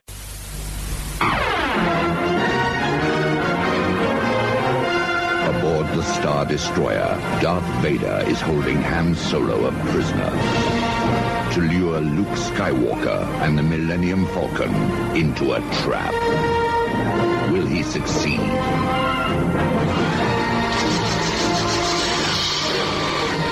Only you can decide with Star Wars toys. Pete, do you want to take us through the vehicles and playsets then from 1981? There's only 3. It seemed to stabilise slightly. There was obviously the communications between Cincinnati and Colville were improving. So we got the Turret and Probot playset, the Imperial Attack base, and Darth Vader's Star Destroyer action playset. So all of the toys were the same as the US releases. They all came in Palitoy branded boxes. The Star Destroyer had, again, the full printed box, whereas the US had the sort of line art on one side. We had the complete sort of printed box for that. So yeah, I guess it's a sign of the sort of move, but as Palitoy become more distributor rather than actual sort of manufacturer, these are all sort of US designed toys. Yeah, it didn't last for long, but it was there in 81 as they put all of these out. So yeah, they're all really iconic playsets. The 2 Hoth ones, the Turret and Probot and the Imperial Attack base, are really hard to get. You see a lot of them, but the boxes are always really, really quite battered on them. I guess it's a heavy playset in quite a fragile, thin cardboard boxes. Nice big Palitoy logos on there again. 2 versions of the attack base, one with and one without the Bounty Hunter logos on the front. And same with the Darth Vader Star Destroyer. They look lovely. Really nice 3 sets. They're pickupable, but yeah, it's hard to get in the nice condition. I think I've got my Imperial Attack base is a Canadian one. I know that, but the other 2 are both Palitoy, and neither of them have got inserts. But the boxes are, they're not the best. Chuck them in some GW acrylic; they'll look great. Had that for them. I'll get paid for that one. I hope. Yeah, I was going to say that's the sponsored link.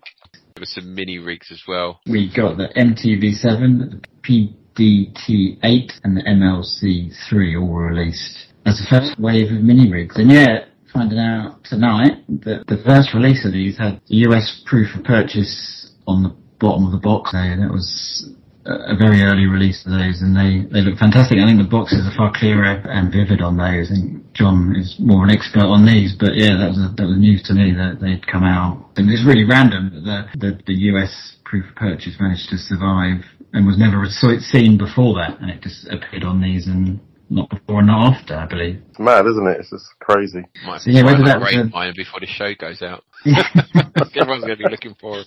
I wonder if that was an artwork being supplied and then someone just missed moving it. An oversight, yeah. Just throwing this out there. I'm not saying it is the case, because these are the only products that you see it on. So where we were talking about the whole Chad Valley thing, I wonder perhaps if there might have been some of the restructuring and that was why it was on there. Because it seems very odd that it just appeared on those 3. It's either an artworking error, but someone still would have signed off on it.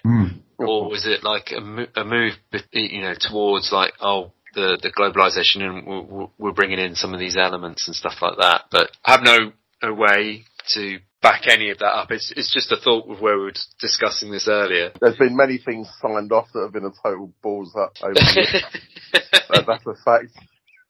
Yeah, no, Green Greedo being the best one. Yeah, no, that's possibly more likely an artworking sign-off error. Yeah. For it to be removed for the next release as well, if someone's picked up on it, and maybe when they get the other ones in hand, they're sort of like, it's more obvious they've got the other 2 side by side. Another for the Palitoy puzzler list, I reckon. Yeah. List is getting longer. The Star Wars saga continues. The Empire strikes back at Luke Skywalker. I've been hit! Princess Leia. Give the evacuation code signal. Han Solo. Said you want to be around when I made a mistake. Well, this could be it, sweetheart. I take it back. Oh! Landau Calrissian. C-3PO. Wait, me? R2-D2 and Chewbacca. The new chapter of Star Wars. The Empire strikes back.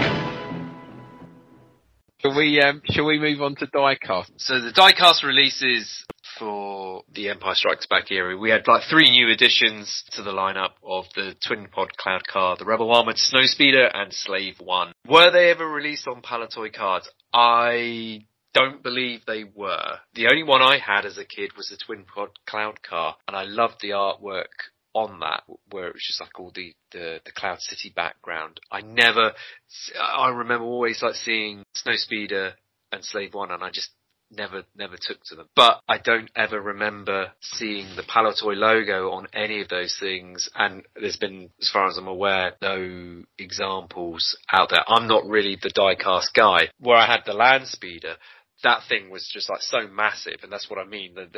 There's even though your mind plays tricks on you, there's things that really like stick with you. It wasn't like the full lineup, and there were no then Empire Strikes Back reissued of like the previous ones. The die-cast line as a whole was one of those ones that was kind of almost like relegated, reduced to sort of like sidelined by the action figures really, and not just within the UK. Not that we even got the full range either. Definitely things like the Falcon and the Imperial Cruiser and Y-Wing were nowhere to be seen by this point. I don't think that they even really continued offering those as actively as the others, but a small noteworthy addition and colourful addition, but like, yeah, didn't really set the world on fire really. The Star Wars saga continues. The heroes are back. The possibility of successfully navigating an asteroid field is approximately 3,720 to 1. Never tell me the odds. Echo Station 5-7, we're on our way. Freighter's gonna leave without giving you a goodbye kiss? I just assumed he's a Wookiee. I can arrange that. The new chapter of Star Wars, The Empire Strikes Back.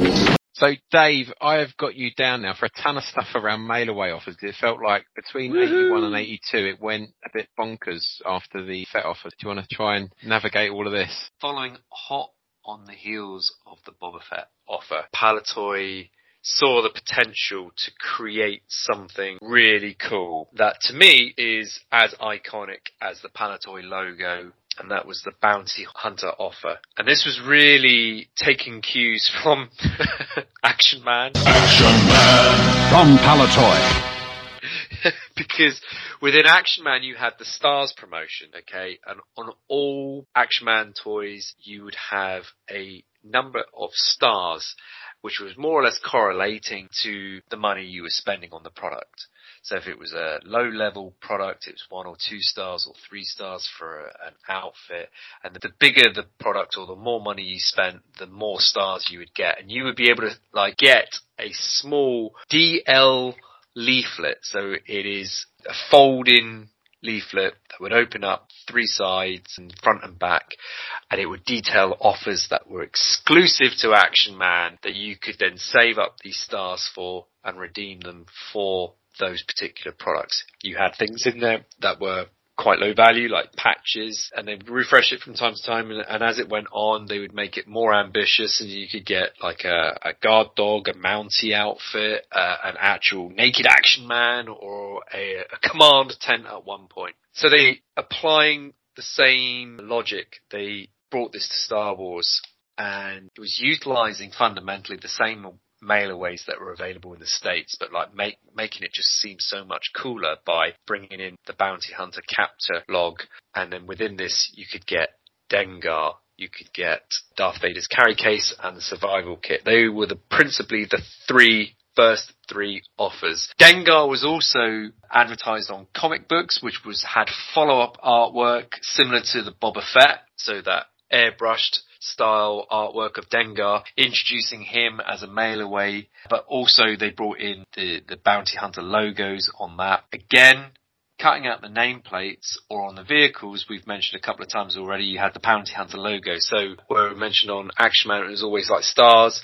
For vehicles for Star Wars, it was the Bounty Hunter logo, and then the nameplates on the actual action figures. So you had two ways to accumulate a number of these things. Dave, can I just stop you on the Dengar, just specifically? Yeah. Was he prior to the carry case and the survival kit offer? Because it felt like Dengar almost was an offer on his own and then was extended into that Bounty offer. Is that how that works? So if you look at the sort of timescales that they were doing the comic book promotion, it did slightly predate the capture log, but if you actually look at the advert, it is talking about the Bounty Hunter promotion. Yeah, it's got the logo on there. It's definitely got the logo on there. So it predated it, but not by like say 6 months or anything like that. It wasn't necessarily like an extension of it. It was like more or less the first foray into like, you know, talking about this as a concept that could be then redeemed for other things. Because when I looked at the ad, it's got an expiry date of the 31st of August 1981, but we know it carried on into 82 on the 45 backs, so it was kind of saying it must have been going gangbusters, so they just carried it on. Yeah, so again, when you've got something that is working, you're gonna, why would you pull the rug on it? So by comparison, the Boba Fett one was very short-lived, but like the Dengar one, by this point, they're getting an idea of what the response is. You know, Boba Fett was like the first attempt, the first stab in the dark, but you've got nothing to measure it with. Yeah, so everything is like, well, we don't know how this is going to go down. We know Star Wars is popular and everything like that, but you don't know quite what the response is going to be like. That was setting the benchmark, which is then allowing them to like really like drive things forward. And I say this because in the States, they had much more of a track record of these things because they did Bosk as well. We didn't get that as like a mail-away promotion. So the Dengar one was extended, and then you had the comic book advertising, you had the Bounty Hunter capture log, and then you had the back of the packaging in terms of advertising that, and then also like the survival kit as well on the back of packaging. And then further mail-away promotions were brought in, not in the same vein as like Dengar, but you had Fall On, which was done on the backs of packaging. But they would have been Kenner imports that have been on those, because we didn't see a Fall On offer on Palitoy card backs. It all seemed to be on Kenner cards with the stickers on them. Yeah, with the stickers like on there for the redemption address and things like that. And you also had the display arena, which did have some more of that beautiful artwork as well. Comics. And then not really as well known, but there is actually a fourth piece of artwork that was created with IG-88. And to my knowledge, that was only ever used on the Italian advertising for Boba Fett and IG-88 as a mail-away promotion. I don't know if you've ever seen that. Have you? I've never seen that. So it's the same style as Boba Fett and Dengar. There's IG-88 as well, but it's so small as of an advert. I'd love to see there's ever comes out that there's a bigger version of that piece of artwork. But the display arena was like the same thing. You had Han, Hoth, Luke Bespin, R2-3PO, and Darth Vader. The display arena, and that was comic books only. That wasn't really done quite the same way as it was advertised in other areas as well. To give you an idea, the Darth Vader carry case was extremely expensive for what it was and what you were redeeming. The Dengar and the survival kit were fairly reasonable, but like the additional that you'd have to pay on the Darth Vader carry case, I can't remember exactly off my top of my head, but I think it was about £6. I think it was, yeah. Yeah, which is probably not far off what it would have been to purchase the thing in the first place. No, it was £8. It was 6 nameplates, and I've just grabbed the flyer. Six nameplates and £8. Dengar was 3 nameplates and 14 pence. Survival kit was 4 names and 30 pence. So I've got normally would sell for £14. Yours for 6 names and £6, including postage and packaging. I've got that on the very first Bounty Hunter log capture. Yeah, they did update it a couple of times. I think there's 4 different ones, as far as I'm aware, 4 different capture logs. That as postage for the Vader case is really expensive. Really expensive. So I don't know how well that one was ever really redeemed, because, you know... Go look on eBay for the Darth Vader carry cases, Dave. There's hundreds of them. Yeah. Well, there you go. That wasn't like the best deal, but like what you'd also find as well is Palitoy would then carry the concept on and sometimes do direct-to-consumer alternatives. So you might get, with what you sent in, you may get like a little letter saying, did you know you can also get this as well for however many nameplates and token amount for like postage. And sometimes when things were out of stock, get like alternatives as well, like offered to you. Now, it didn't really kick in until like the Jedi side of things, admittedly. But again, this was borrowed from Action Man with what they were doing to liquidate old stock, because they quite often end up with a lot of things that they couldn't sell to retailers, and the retailers were like, well, we don't want that. we want the new stuff, they would quite often liquidate it through, well, liquidating is actually the wrong word. They were actually making quite a tidy sum of selling excess stuff off through direct-to-consumer channels, because you're getting the retailer margin and the wholesale margin. And it was a good way. People think that they're getting a better deal, but all they're doing is that, you know, they're just paying over the wholesale cost for these things. So it was a great play by Palitoy to create this sub-brand within Star Wars of the Bounty Hunter promotion. An iconic, beautiful bit of artwork created of the Boba Fett helmet, which has been used on a million things. Back in 2007, it was like the logo that we used for the Palitoy Archive exhibit for Celebration Europe, but it's been quite often lifted and used for lots of other things as well. Mark Daniels has done some great stuff with it, hasn't he, over the years? He's a big fan of this. In terms of that logo and those Bounty Hunter offers, so on the vehicles and playsets, so, you know, whenever I've bought Kenner stuff, quite often you can find it with the proof of purchase cut out of the boxes, but you don't seem to have it as much with these Bounty Hunter offers. No one seems to cut them out. Is that because because everything talks about nameplates? No one talks about cutting. Do you know what I think it is? Boxes. I think it is a failure of that artwork. You think of the capture log, you always think of Dengar, survival kit, carry case, cutting out Ugnaughts nameplate. You know, but you're not really like seeing the cutting out of the Bounty Hunter logos to the same degree. Do you see what I mean? So I think it's that imprinting on people, like knowing what you're supposed to do with these things. Because you're absolutely right. You hardly ever see beaten up boxes with like cut out logos or anything like that in the same way that you do with like card backs. But also at the same time, how many boxes were really kept versus, you know, the card backs, because a lot of these boxes are always like partnered up with things, but like the card backs have been ripped off. So the card backs are plentiful in their thousands because millions of these things were sold. Boxes not so much, you know, they've probably perished once they've been the structural integrity had been cut out, if that makes sense. But where I like nameplates, like collecting those, you don't see the Bounty Hunter logos just accumulated in the same way that the nameplates have. You know, people held on to those things with hope that something is on the horizon that could be quite cool to be redeemed against. But you don't ever come across like loads of Bounty Hunter logos. So yeah, I don't think it was clearly communicated into people's heads. And on the logs, it talks about 3 nameplates, 4 nameplates, 5 name. Well, it doesn't say plates, but it says names. It doesn't talk about Bounty Hunter logos on the boxes of vehicles and playsets. Yeah. But they didn't carry it forward either. They, you know, after the Empire, they stopped doing that. So they did not just communicate, they didn't make it as widely available either. So one of my favourite things in my collection is that Dengar mailer, because I've got such great memories of it when I grew up. My mum, I've told the story before, I think, but my mum sent off for 2 of them, gave me one to play with, another one sat in the kitchen drawer, like the junk drawer of all the keys and other crap from around the house and bills and God knows what. And it sat in there for years. We moved house. It came with us. We moved house again in 2005 when my mum and dad moved house. I'd moved out by then. But in that move, it got lost. And I didn't know anything about it really. And then when I came to find out how rare it was, I still kick myself now. And I've managed over the years to cobble one back together. I bought a collection off a guy. He had all these, had all these guns kept in the Dengar mailer box. Wow.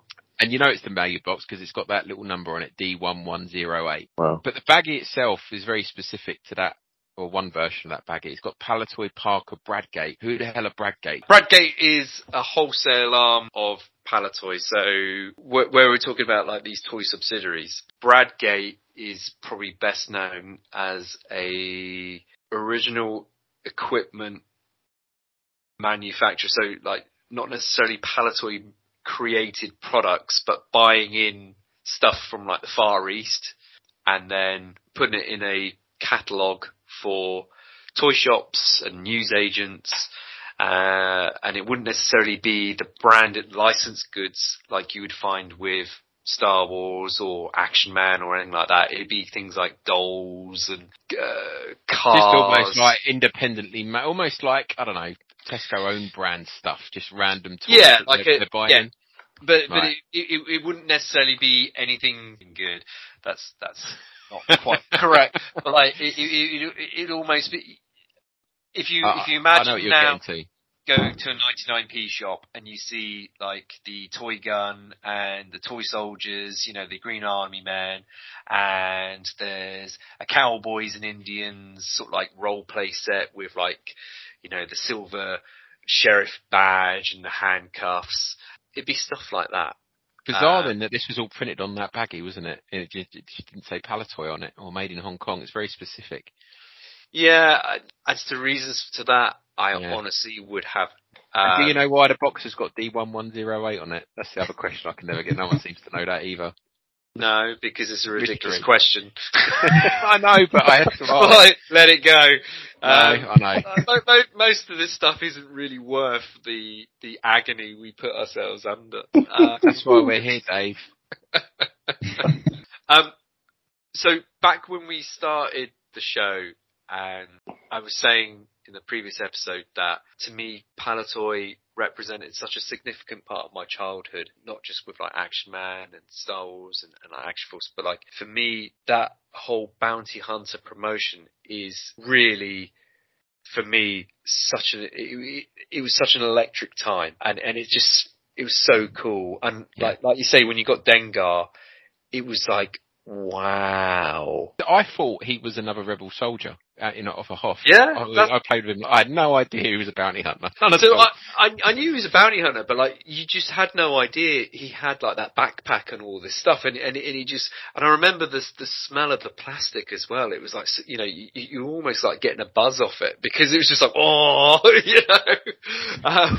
But it was so cool, and then to get the survival kit and then the gas masks and like the grappling hook and the training backpack, you know, it was just like, wow, it was such a cool, and Kenner created the product, Palitoy supercharged it, and that whole logo is just as impressionable to me and my childhood as anything else. It is, and that airbrush artwork of Fett, Dengar, and the display arena as well. Just seeing it in comic books, you know, I can think back to points of my childhood where just gazing at it endlessly is like absolutely fantastic. And it all comes into them being like masters at, you know, design, adaptation, and marketing. You know, they really were. And I do think there's nothing to take away from Kenner, because Kenner were like masters of what they were doing within their domestic markets. But I think Palitoy really understood what they were doing within the UK market, and they certainly used their experience and knowledge of other brands within the market and drawing from that to then create a really competent and really well executed one for like the Star Wars market. Let's move on to 1981 then, Craig. Yes, and as far as I can tell, just the Yoda hand puppet, which was a rebadge of the Kenner version. I don't own one, but I've always sort of admired them for being a run in and of themselves. I think it's a great sculpt though, considering it's 1980. It really does look like Yoda. And I know Pete, he's got a full run of 12-inch, and he has the puppet of Yoda within that run. He's classified it with his 12-inch. Yeah, it makes total sense to do that. And I also see why, you know, they would want to do a puppet of Yoda. He was famously, you know, a Jim Henson creation, and you know, you saw that in a lot of the behind the scenes stuff, and that idea of putting a little Yoda puppet into kids' hands is brilliant. It's just, you know, while it's a great sculpt, it's not the best puppet. No, he doesn't really do a lot, does he? I think he just, wiggle his head a little bit and maybe make him look down, and that's about it. Yeah. He hasn't even got a squeaker like Sweep. In terms of quantities, they do come up quite often, but there was one for sale recently, a graded one. I think it's on the Palitoy group on Facebook. It's unsealed, so it's got like a qualified rating. And it was, and John was chipping in on that actually. He was saying how rare it is. He's only ever known one sealed version of the hand puppet, and he owns it. So there's not a huge amount of them that have survived unsealed. And the ones that are out there, the boxes are pretty ropey. Yeah. I you know, talking about it now, I wonder why I've never picked one up, and that's maybe the reason. Plenty of loose ones though. Yeah, it's quite a ropey thing. It's a big chunky lump of plastic, isn't it? Oh, wow. So that's it for 1981. Quick visit, Craig. So on to 1982. Dexy's Midnight Runners had the biggest selling single with Come On Eileen. Wacko Jacko thrilled us with Thriller as the biggest selling album, and Preview is the biggest selling album of 1983 as well.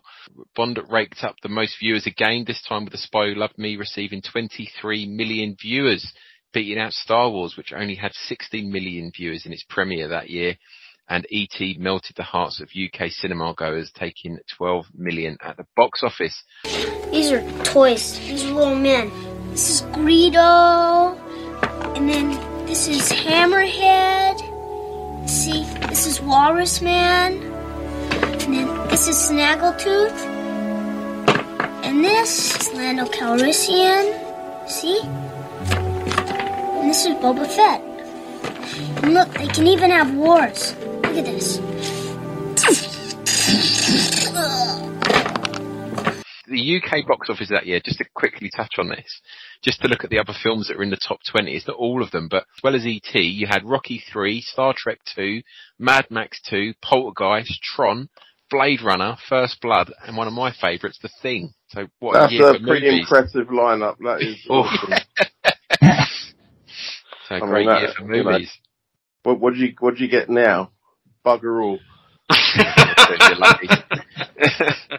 But yeah, all those films, I've probably seen 3 or 4 of those films this year again on repeat, but I still sit and watch them. I'd rather do it as well, watch them than Saturday, but I don't know.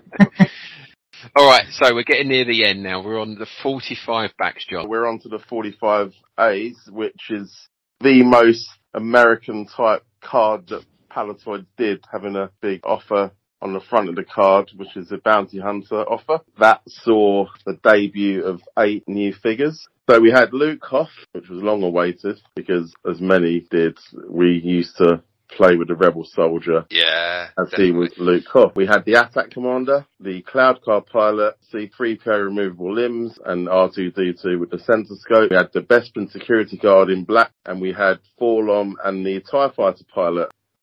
That to see him in Dengar didn't debut on the 45A as well.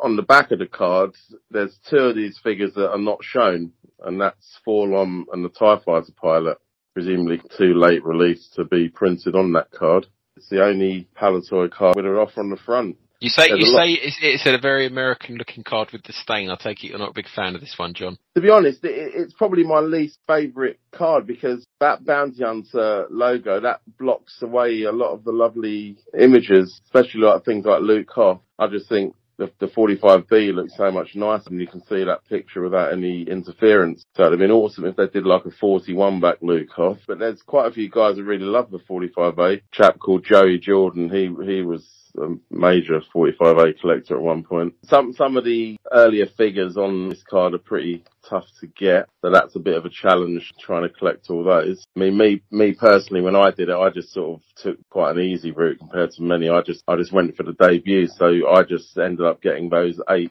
figures I mentioned on 45A. Out of those 8, the C-3PO removable limbs is the toughest. I mean, that is difficult. And then you've got, your Luke Hoth and your Cloud Car Pilot that seem to be next in line. I'd say probably something like the Black Bespin Guard is probably one of the easiest to get. Like anything, certain things that were quite gettable a few years ago seem to have all disappeared. Forlom's not overly easy to get today, and at one point that was very easy. It's interesting how things change.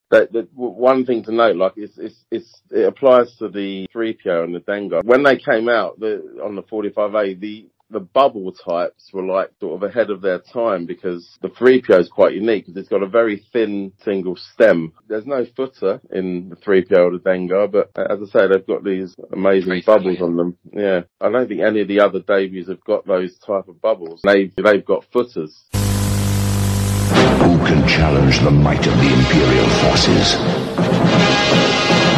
Who dares defy Darth Vader? Who can command the Millennium Falcon? Who can bring victory to the rebels?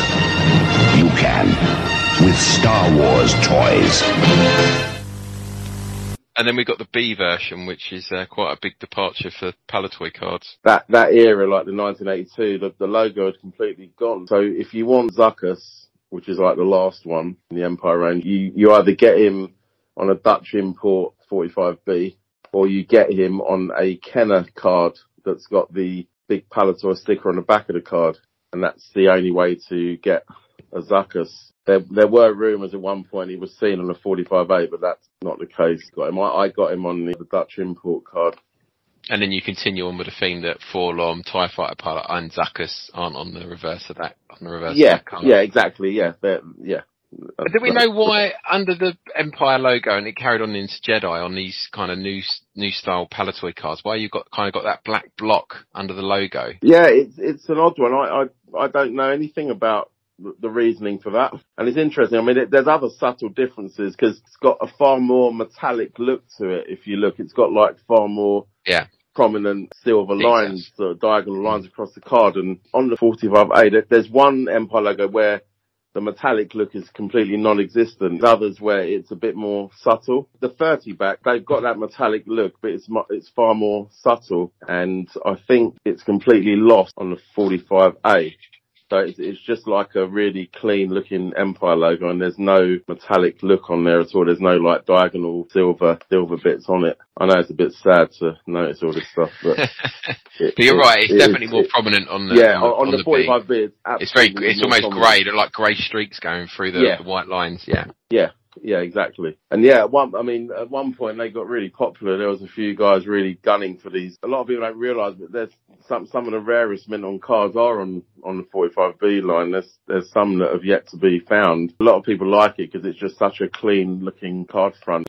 I really like him. The Cloud Car pilot absolutely pings on that. That's interesting because usually when you're going forward, like the detail and the effort is sort of greatly reduced as you move forward. You know, they cut corners, but it's the opposite with the Cloud Car pilot because on the 45A, which was a debut, it just says Cloud Car pilot. But on the 45B, it says Twin Pod Cloud Car pilot. Yeah. It's a much nicer nameplate. It is. It's a much nicer looking card, I think. You got no footers on these as well on these Bs. There's no the footer was totally gone. Yeah. Great if you want to do a reseal.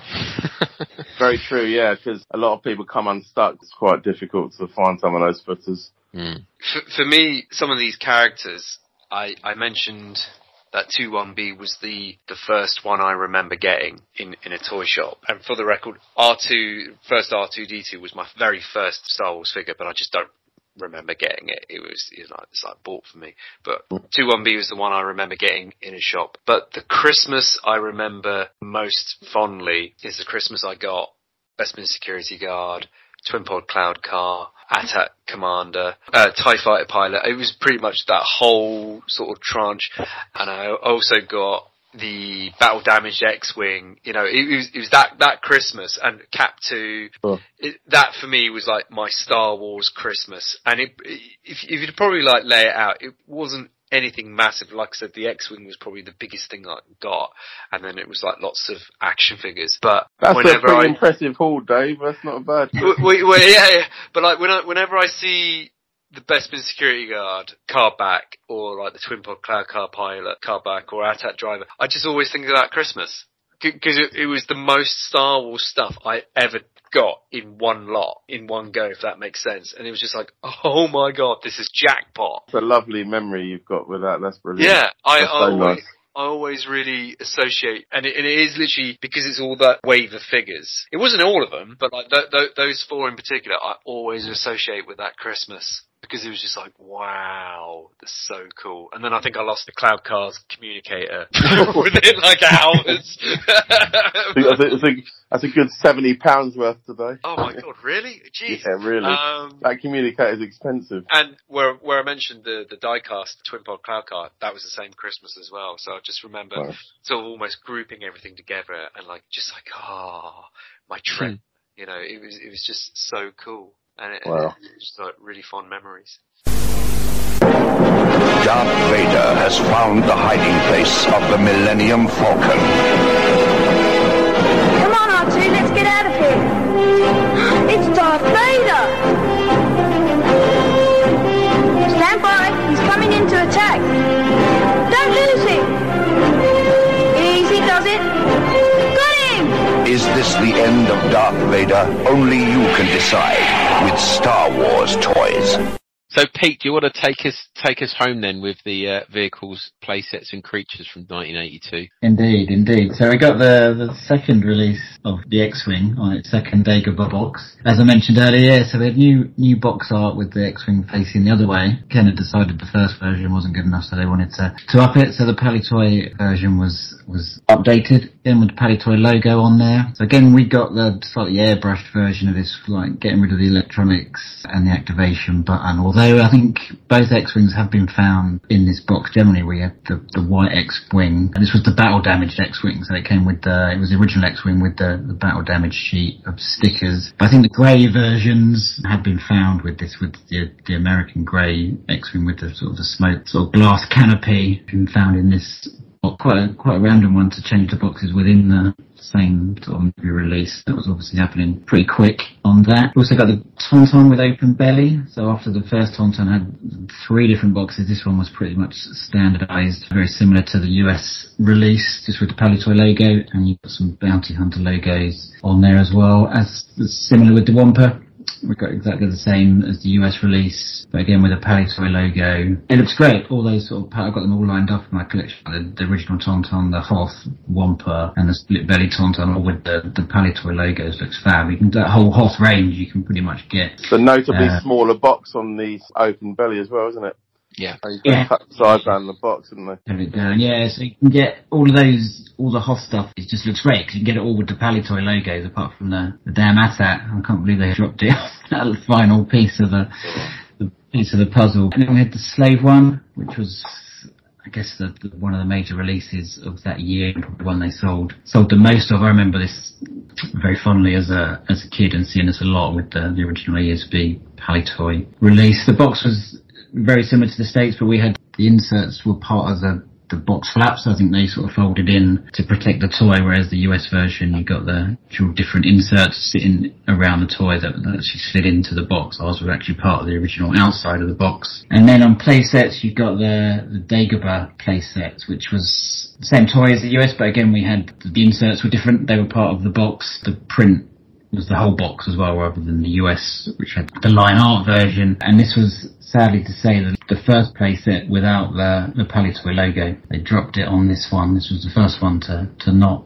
have that Palitoy logo on there. They also had 2 mini rigs at the end of the line. We touched on those earlier, but in 82 we got the INT4 and the CAP 2. And then the final vehicle, probably the biggest one of the lot, we got the AT-AT finally, which, just sort of looking online, is sort of a bit of debate where they were manufactured. I think they were certainly put together in Colville, because there's archive video footage. You can see the people on the production line snapping the legs into place. So they were certainly put together in Colville. So whether they were actually, whether the pieces were made there, whether they were actually pressed in the UK or not, or whether they were shipped in and made together there. We got the same box art as the US, and we kept that one box for the whole of the Empire Strikes Back era. Again, no logos on there, but it became so familiar with that image because it was also on the back of the product poster. We would have all received. It looks fantastic. You don't see many of those in that good a condition. I found online today there was an AFA 85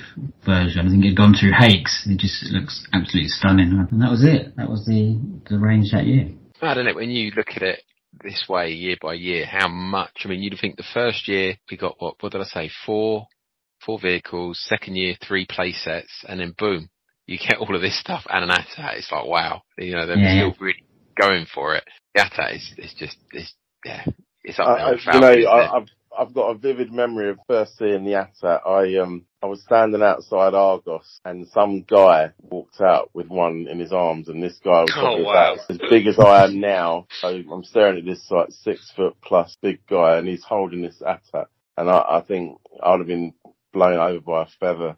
I think I was so taken back by the depth of the AT-AT box, like comparing it to, say, like a Falcon box. It was so much more wider and deeper. Yeah, that still probably remains as my most wow factor Christmas present ever. I've got a funny story about the AT-AT. I don't know if I ever tell it. Do you guys know do you guys know Macros? Wholesale. I don't know if they're around anymore. There used to be one in Acton. And my dad's a lorry driver. He used to be only driver, had his own trucks anyways. He parked near there, and every so often on the way home we'd stop and go in. but in the early 80s, you had to be over 16 to go in. Right. And one time he left me in the car and went in, and I was like, I must have been like, I can't only been like 4 or 5 in a car on my own inside the car, and I got scared. So I ran into the shop. My dad's been in there like 10, 15 minutes. He's gone to pick something up. So I've run in and gone to the security guard and the customer services. I'm in tears. I imagine they put a tannoy out for my dad or something.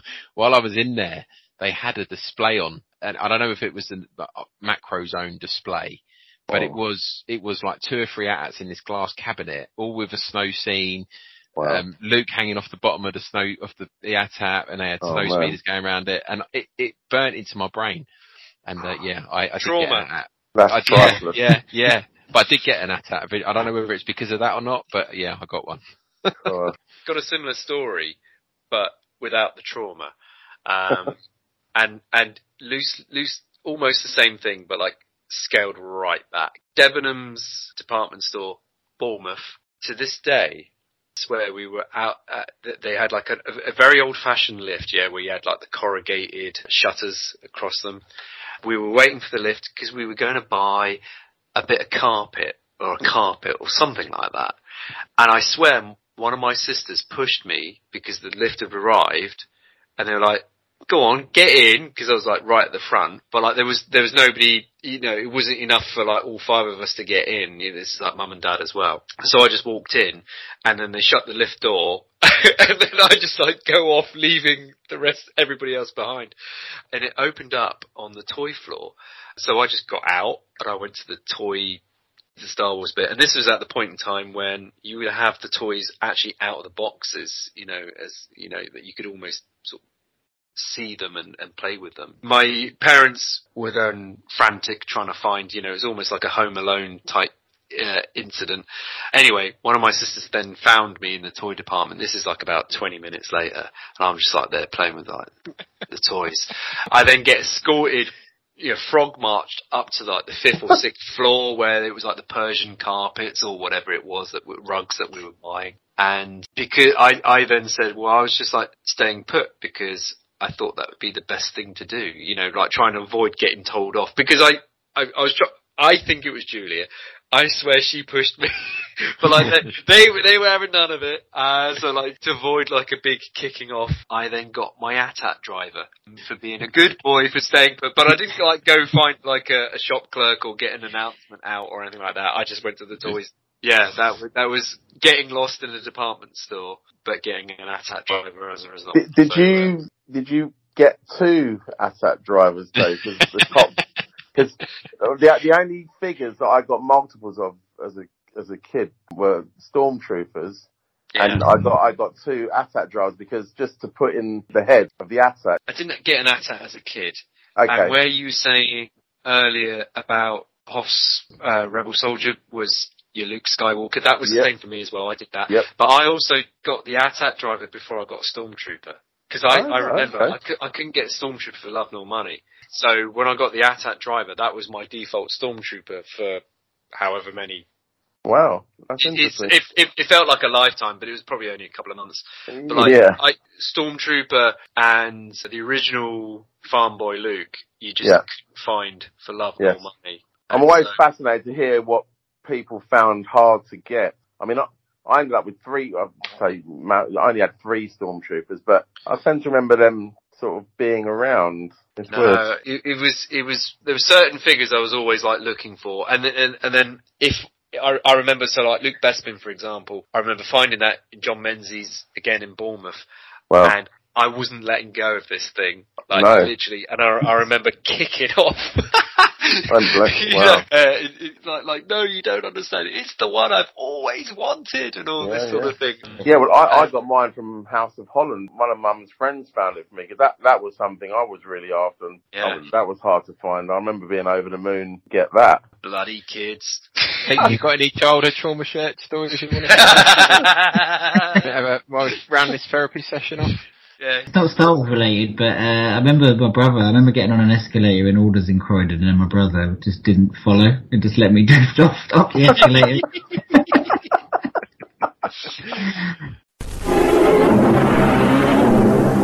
The AT-AT attacking Luke Skywalker's rebel base. Can Luke in his snowspeeder halt the Imperial Walker? Okay, Luke, here we go. Steady. Now, we got it! Will the rebels survive? Only you can decide with Star Wars toys. So we're going to head back over to Craig for a final time. This show, which given the shortage of Beyond the Toys items this year, it might be a really quick visit. Let's move on to 1982 then, Craig. So I think Dave's mentioned this already, hasn't he? The Atari 2600 game. Yes. Which, you know, is branded Parker Brothers, but was packed and distributed by Palitoy in the UK. So again, similar to the Airfix, not strictly speaking a Palitoy branded product, but, you know, given the lack of, you know... It says Palitoy on the box, so I'm gonna... There's Palitoy in small print and is obviously... I didn't know. It's interesting though, isn't it? How that I didn't have a clue that there was Palitoy had anything to do with it, you know, any shape or form with those video games. And I had an Atari 2600.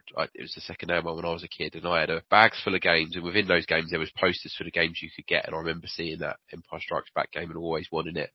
It looks like quite an interesting game. I watched a couple of videos on YouTube. There's a great ad for it as well. I don't know if you had a chance to click on the link for that. It's packed with Frogger.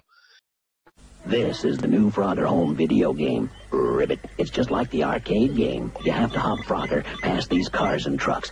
Missed. And back home to his lily pad. The new Frogger home video game. Bring it back to your pad. Also from Parker, Star Wars. You saw Luke Skywalker battle the Imperial Walkers. Now bring the battle home. Play The Empire Strikes Back, where the challenge never ends. The Empire Strikes Back. Ribbit. And Frogger video games. Only from Parker. I'm not a big gamer by any stretch, but back in the day, I think I plateaued with this game. I loved it.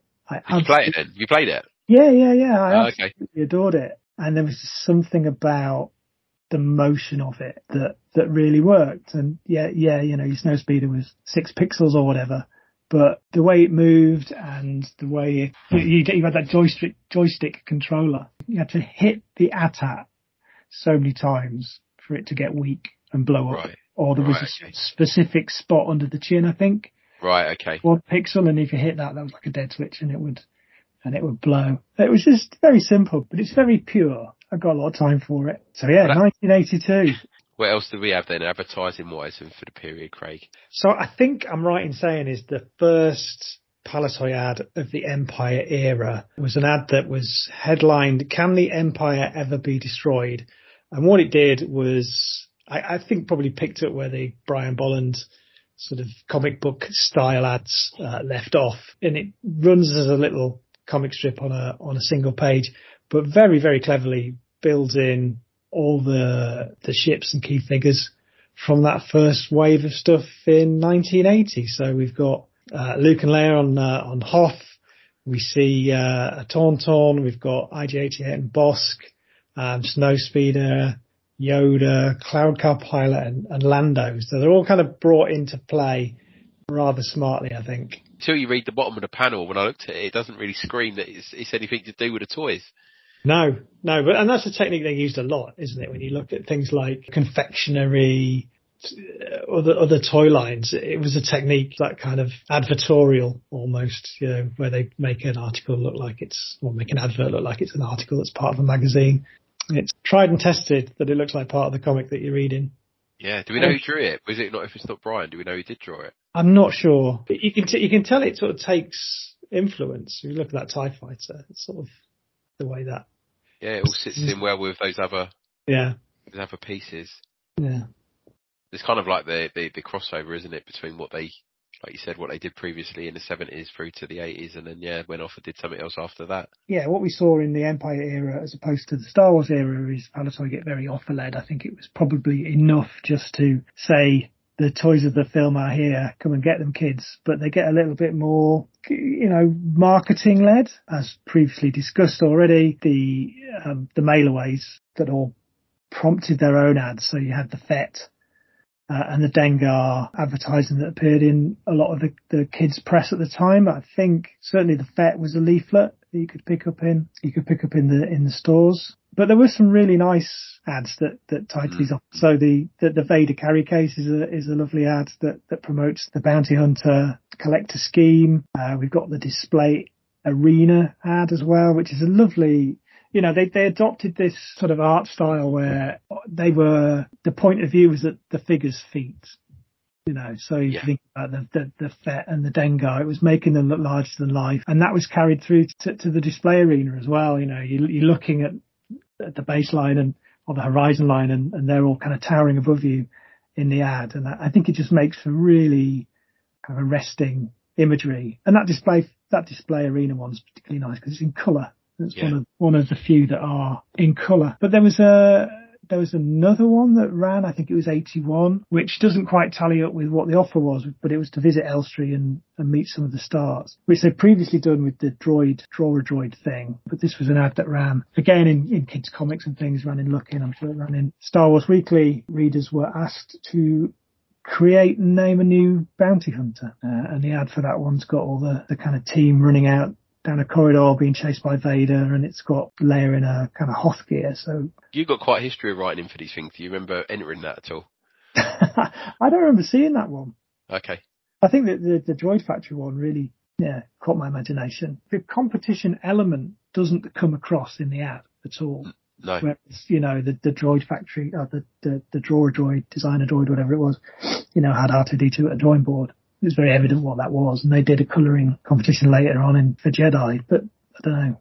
This just seems to be, well, we know the ads ran, but I've not seen any follow up of who won or any bounty hunters that were named and showcased on the back of it. Until you start digging into these things, it was like the Forlorn. They never did, although it was offered in the UK. It was primarily on the back of Kenner imported card backs with a Palitoy label on the back saying "Write in to get your with your nameplates to get Forlorn," but there wasn't an equivalent of what they did with Dengar and Boba Fett for that. No, you're right. You're absolutely right. So it would have been purely advertised on the backs of card backs, and you wouldn't, unless you happened to be somewhere where you'd get a Kenner import card back with that sticker on, you wouldn't even know it was there. No, and it passed me by. I did the Fett offer, I did the Dengar offer. I was all over that carry case. Like you wouldn't believe. It's quite interesting. So when Dave was talking about that earlier, he was talking about the cost of the postage on it. Right. I think when we looked at we pulled a couple of leaflets out. I think John had a bounty hunter leaflet. I had one as well in front of me. His one said it was £6 postage. Mine said it was £8. So obviously as the line went on, the price of the postage was going up. But it was like to get the Dengar was like 14 pence in both instances. But that would have been quite a pricey thing to have posted to your house if you got one. Yeah, but it was the only way you could get it. They never released it, did they, in stores? So unless it sort of came through on a bit of a grey import later down the line. And it just really appealed to me hugely because it was witty, It was Darth Vader's sort of head and shoulders, and who doesn't want somewhere to keep all their figures and their accessories? Yeah, here's a fun fact. My existing snowtrooper from that era has a little circular divot in it from the time I accidentally tried to close the door of the accessory chamber onto the little vinyl skirt. Oh dear. Oh no, Craig. Yeah. And then on the point of sale stuff, there wasn't a huge amount that they did in that era, surprisingly, considering what we saw, over in the States. They got hanging bells and all sorts of beautiful display pieces. We didn't get a huge amount in the UK. Yeah, which probably speaks to their retail setups, really. I think, they were well ahead of the curve when it came to supermarkets and big retailers where, toy shops in the UK were still kind of mom and pop affairs for the most part. So our point of sale was much more low key, yet still very stylish, and I think is very prized by collectors because it is quite minimal and it is quite, iconic, isn't it? So there's the shelf talkers with the Empire logo would be one example of that. But the daddy of them all is the big sign, the big hanging Palitoy's unique Empire logo, just on a cutout, which I believe you have one?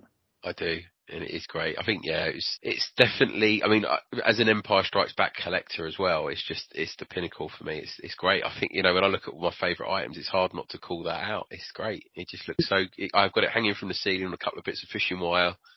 And it's the first thing you see when you walk in, and it's never got boring. No. Let's put it that way. No, I can see why. No, it's a lovely thing, and a good place to end our Empire section, I think. Yeah, I think the only other bits I was just going to call out, Craig, is there are a few images online of various, I don't know if they're custom built. There's that Falcon in that Perspex dome that went under the hammer at Christie's a few years ago. Have you seen that? Yeah, the one, was it from Roman Parish? Yeah, and I suppose when we talk about independent toy stores, you can see it then, can't you? They're doing their own thing, but there was some great examples of that through the years, but I think that's probably the earliest one I've seen an image of. Yeah, and toy shops did that back then, didn't they? Yeah. You know, we used to see them, Britain's farmlands and toy soldiers, and they'd have these little vitrines that they'd dedicate space to on the shelves, and it just brought those toys to life in a way that just seeing it all boxed and racked didn't. So yeah, that is quite a famous example. Well, a famous survivor, anyway. Yeah. Yeah, it's a shame it's all sun damaged, but yeah, it is pretty cool. I spoke earlier in the show about taking a 12-inch Fett and painting it to look like the 3 3/4 inch. I painted it blue and doing all the detailing on it because of the advert. Obviously, Dave tells a story in the show about the advert. But I was looking at that Falcon display, and that's another one I'd quite fancy recreating if we ever have another pandemic or I get a bit of time to myself. I'd quite fancy building myself one of those. Yeah. Yeah. I think it's doable. I don't know about the Perspex bit, but the rest of it seems pretty hammer and nails. Yeah. I think, you mentioned kit bashing the Boba Fett. I think that was a thing at the time. You know, I've got an example of somebody who'd taken a 12-inch Boba Fett and reposed it and filled in the gaps and painted it like a model kit. Nice. Yeah, it's pretty cool. But that's it then. So thanks for all of that, Craig. That's been great. You're very welcome. I'll see you next time. Okay, so what was released in the USA but not in the UK? So in 1980, they got the IG-88 12-inch, they got the die-cast TIE Bomber, the Hoth Ice Planet playset, the Cloud City playset, the series exclusive. They got 2 6-packs, so the red and the yellow. They got 4 special action figure sets, so they're the 3-packs. Star Wars vinyl carry case, so that was the original one with the ESB logo plastered over it. The Hoth Ice Planet adventure game, the Yoda Jedi Master game. They got switcheroos, they got a toothbrush, and they got colouring books. And then in 1981, there was the reworked version of the Imperial Troop Transporter, the Imperial Cruiser with all the electric stripped out, which was a Sears exclusive. The Rebel Command Centre, another Sears exclusive. They got the first proper ESB vinyl case, one with a nice artwork on the front, and they got 5 more 3-packs. Then in 1982, the Americans got the micro collection, so that was the Death Star world, the Bespin world, the Hoth world, and all the various playsets that made those up. They also got micro collection versions of the X-Wing, the TIE Fighter, Snowspeeder, and the Millennium Falcon. There was the Empire Strikes Back vinyl carry case 2, that's the one with the Wampa image, which is harder to get, and they had several more items that we would get in the UK in 83, which were the Scout Trooper, the Rebel Troop Transport, and tripod laser cannon, the vehicle maintenance energizer, and the radar laser cannon. So, guys, lucky enough to go to America in 1982 on your plane again. What are you going to get out of that little lot? If I'm honest, going to be the micro collection, because my mate Thomas, I think it was with his AT-AT, it was a Kenner one. It was that pack-in catalogue where it was the silver cover of like the Hoth battle scene, and inside it's got like the micro collection. And I remember seeing it, and we both thought we couldn't get our heads around it as to what it was. We actually thought it was action figure scaled. So when you saw the Bespin freeze chamber and the ion cannon, we thought it was that big. Wow. Cause it was for your action figures. And we're like, what is this? We don't understand. Why can we not get it? And then there was, I can't remember the figure, but like where they would quite often put the stickers over the card back. I managed to peel it away, and it was the one where it's got the micro collection underneath the card back. And it's like, oh my god, there it is again. It's like, you got like these trench scenes with like the generator and what have you, and turrets. And I was like, oh my god, I don't understand it. I need to get this, whatever it was. So I think it would be that, because I was completely perplexed and was just like, what is this? It's just so cool. And imagine the disappointment in 1994 when I then bought a Hoff Defend micro collection set. I mean, it's still cool, but like, it was one of the first things I bought when I like got back into collecting, and I paid way over the odd. But that's because I didn't. It was like, oh my god, that's what it is. I gotta get it. Like, I don't care. And I think it was about 40 quid for an open box one, which might, by, you know, fast forward almost 30 years, you like go, oh, that's cheap. It wasn't back then. Like, hell no. But like, I needed to satisfy my curiosity as to what those things were. Definitely. And it all dates back to like looking through that catalogue. Sticking with the old micro stuff, I'm pretty impressed with that Falcon, because whereas the big toy version has only got the gun on the top, the micro version has got the gun at the bottom as well, underneath. So it's a bit more accurate to the actual Falcon. You can have that one, mate, because you can get that in your suitcase. You can take the box for that one as well. Yeah, and a bit like Dave, my ATAC was Kenner import. It was the late one with the survival kit offer on the box, 82. And inside it had like the silver mini Hoff catalogue. Yeah. And that's when I first laid eyes on the micro stuff. And yeah, it was quite impressive to see, you know, all that stuff. So yeah, I'd take the Falcon. About you, Pete? Yeah, I think it's quite timely. I've got to go for the IG-88, the large size 88 doll. Finally picked one of these up a couple of weeks ago, so only 43 years too late. So I should have gone on holiday in 1980 and got one then. It would have saved me a whole lot of grief and a whole lot of cash. I think that's the standout. And stuff you don't see, and I think a lot of the allure at the time of this was things you didn't know about and things you got glimpses of and things you'd heard rumours of that might be available. But imagine if you walked into FAO Schwartz in 1980 and saw a load of those boxed up, you would have been blown away by that. So, yeah, I'll go with the IG. So I'd like to think that I pick up, I don't know, a 3-pack or maybe the Cloud City playset. But I think the reality is I'd have probably picked up a Scout Walker because I'm not forward thinking enough. Yeah. I'd have probably got that and gone, wow, look what I've got. And then, yeah, they would have come out the following year. One of the best things that ever happened is about to happen again. The Empire Strikes Back. Han Solo is back. Laugh it up, fuzzball. Princess Leia is back. I just assumed it's a Wookiee. I can arrange that. Yoda's back. In fact, the whole gang is back. Join me. The Empire Strikes Back for a special limited engagement. Rated PG. Wait for me! Now playing at a theater near you. So as we close out 1982, late October saw the premiere of Star Wars on television in the UK, which in addition to the double bill of Star Wars and Empire, which was continuing to screen in cinemas, these were two well-timed events. Not only was it close enough to Christmas for children to get their Star Wars Christmas list into Father Christmas for Palitoy's range, it also helped the release of the new Star Wars movie, The Revenge of the Jedi, which was due out the following year. You got any memories of seeing Star Wars on the telly in 82? Hell yeah! Yep. I was there with my video recorder. Had a patchy top loader. Yeah. It was a Panasonic top loader. So for me, it was really significant because I remember endlessly renting Empire Strikes Back from the video rental place, but I don't know if Star Wars was available. So it was my first experience of seeing Star Wars as a Star Wars fan, was like watching that TV thing. So we recorded it, but because I've got a funny feeling it just wasn't available. And we take turns each week as to what we were going to like rent. And I'd always rent Empire Strikes Back, which would wind the crap out of my sisters because they were, and to give you some sort of metric, they are 6 and 8 years older than me, so there was quite a considerable age gap when I was a kid. They're probably, Kath was like probably in her teen years and wanting to like get whatever chick flick, rom-com, whatever thing or whatever. But like when it came round to my turn, it was always like Empire Strikes Back is like, no!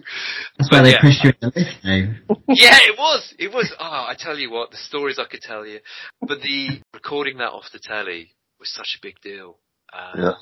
And, It was a cult event, wasn't it? I remember it being just massive. Everyone was just hyped for it. And I would have been 8 by then, so well and truly engaged and up for it. Yeah, me too. It was just more special, wasn't it? Because you know, you had to wait till Christmas or Easter to see these blockbuster films. Not like today, you can just watch them whenever you want. My granddad, he taped it for me off a telly, and I remember being around it, and I can't remember if it was before or after I'd got any Star Wars toys, because I know we're giving John a bit of jip about his age, but I'm probably about the same age as him, to be honest, so I hadn't seen Star Wars. And yeah, he gave me this cassette and said, I think you'll like this. And I remember the tape. It was a Granada, had a green sticker on it, or a green logo on it, white label with a green logo on it, and he scrawled Star Wars across it. And I must have watched that a million times. And yeah, and it all started there for me, having that video cassette. I mean, we didn't have a video recorder till probably the late 80s. I think the first colour TV we got was in 1986, and it was like a Ferguson colour TV. So, you know, I was shocked when I first saw Oscar Grouch in colour. But it was like, ridiculous as green. Because he was like always like a dirty, I don't know, like brown or something. Yeah.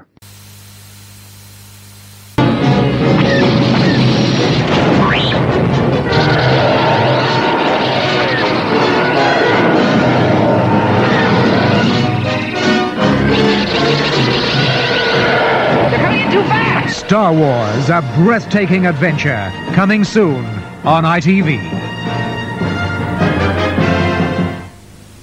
And that's just one of the big films you can see over the next few weeks here on ITV. Very good. So for each of us, of the 30 action figures and 17 creatures, vehicles and play sets, 3 die-cast ships and large-sized action figures that Palitoy released in between 80 and 82, what are the standout items from these 3 years? I don't think it's going to be as clear-cut as last time. I would want to say, really, although I never had it, I had a friend who did, but the AT-AT, because it was just enormous. It was, you know, and incredibly sculpted. It was, you know, it was articulated, and the fact that because the way it almost had a ratchet like leg joints allowed you to almost have it doing the stomping motion onto other figures or the snowspeeder if you were going to do that. But it really was like, you know, if the Falcon was the holy grail of Star Wars A New Hope, really the AT-AT for me has the jewel in the crown for the Empire line, because it is just so cool and massive. You know, it really, the word, the Empire Strikes Back, it really was like there's nothing that can really kind of take this thing down except like a bit of fishing wire and a harpoon. But it's just incredible. And the fact that instead of the like that you had with the Falcon, it was but like the chin guns would actually move and light up as well. I mean, it's like, oh my god. And you had like the lever, you know, you could like move the head around like that. It was just so good. So cool. Loved it. Yeah, I'm going to echo Dave. It is the AT-AT. When that came out, that was just a hot piece to get. I think the Falcon almost disappeared when the AT-AT came out in terms of like what you were focusing on, because of all what Dave said. It was just incredible. I mean, to have the motion chin guns, you know, and to light up. I don't think. I mean, the snowspeeder was pretty impressive with its lighting guns, but they didn't obviously move. So yeah, AT-AT for me as well. Kate, you going to round it out with the AT-AT? I'm not, no. I'm going the whole Boba Fett campaign and figure and everything that went with it. I think Dave sort of really summed it up well earlier, and how well they did that, and the art and the release of that, and how we got it across all the comics, TV, and then just sort of the release of this sort of mysterious figure that we didn't know much about and hadn't seen up until then. And then I didn't get mine. I got mine off a card. I don't know what card back it was. I remember sort of getting that, and I remember the buzz around that figure when it finally came out, and just, it was one of the best card backs still as well. And what that's gone on to become. Yeah, they knew what they were doing. They knew what they had in that property and that character. So yeah. Most of my collection is based around Empire Strikes Back, and everything we've spoken about tonight is something that I love. You know, the Palitoy hanging signed the Empire Strikes Back logo is kind of front and center in my collection. It is just an awesome logo. I know that's not Palitoy design, but just this whole era, like Dave was saying, is just, for me, the pinnacle of this range, and it's just superb. But I think I will have to go the AT-AT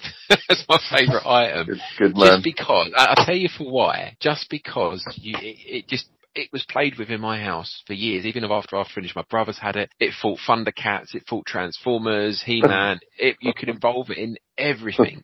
It was such a great toy. It was brilliant. Yeah. Because it's quite clear that the shift to 3 3/4 inch is complete. There's no more Beyond the Toys items. There's no more die cast and 12 inch. They're both dead. It's all about the 3 3/4 inch now as we go into the next shows. 30 million of you have seen the film. Many will have read the book. Now buy the toys. Or at least that's what 10 million people in this country have done in the last 4 years. Luke Skywalker, Darth Vader, and the rest have outsold the amazing Rubik Cube. So why are they so successful? Because it's not just the teasing itself, it's really what they're able to do with the toy. I mean, half of it is in their mind. I mean, it's not just the play action of the toy, which happens to be very good, but it's also what they're able to fantasize as they recreate the Star Wars adventure in their own playroom. The toy wars have already been won this year before a single advertising shot is fired. 5 million of these will have been sold by Christmas. But are Star Wars products going to have the durability of, say, that old favourite, the teddy bear? In fact, it'll be here 50 years from now, and I imagine that the teddy bear will be. But as a branded product, it will probably outlive most products that you see on the market. Now a sneak preview. Admiral Akbar will be appearing in the next Star Wars film, The Revenge of the Jedi. Will he survive? I'm not saying. But may the Force be with him. Bharat Patel in Colville for Central News. Is there anything you wanted to lay out, Dave, in terms of what was happening at Palitoy at the end of 82? Wow. There is a significant product release that they did. And so, where we mentioned structural changes, there were changes, and within the area you had the closing of like the coal pits, which was a huge blow to the area that brought on unemployment. And there was also rounds of redundancies as well, which made the area even harder hit because Palitoy was quite a significant employer for the area. But where we were talking about Action Man From Palitoy. and that Star Wars started to cannibalize their toy sales, Palitoy started to look at what were the best-selling Action Man toys and then scale them down and create Star Wars-like articulation figures. And in 82, they launched Action Force, and they took the key best-selling outfits or the best-selling products. So Deep Sea Diver, Frogman, German Stormtrooper, Australian Jungle Fighter, and SAS Trooper. And they added a few extras in there as well. And it was also taking the same design as the cardboard Death Star, and they redesigned it to make the Action Force headquarters. But it was a huge, huge success and quickly became the second best selling boys toys after Star Wars. So it did unseat the crown from Action Man because, sales were starting to dwindle and they were looking at like, what are we going to do to address this? Created Action Force. We'll touch on in the next episode because there is still like crossovers going on with Star Wars and Action Force in 83 onwards, but for 82 they launched Action Force. Same time Hasbro launched G.I. Joe. Action Force predates G.I. Joe by literally only a couple of months, but Action Force would then go on eventually to become synonymous known as G.I. Joe, but its roots were really looking at Star Wars and how, and it was almost going to be its own sci-fi line, but the marketing manager decided to, rather than make it a space line because Star Wars is a space line, let's look at Action Man and take the best-selling Action Man outfits and make those in the same height and scale as Star Wars figures. So it was also like a little bit of turmoil going on, but also sales success by taking inspiration from Star Wars and creating a whole new line. A lot more to come within Palitoy, but like 82 did round off as a pretty good year. A long time ago in a galaxy far, far away. The next chapter in the Star Wars saga. Join the further adventures of Luke Skywalker,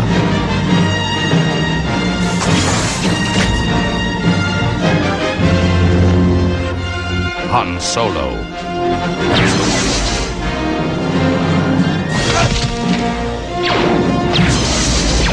Princess Leia,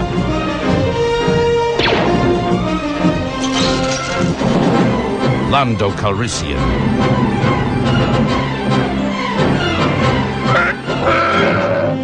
Chewbacca, C-3PO and R2-D2, and Darth Vader.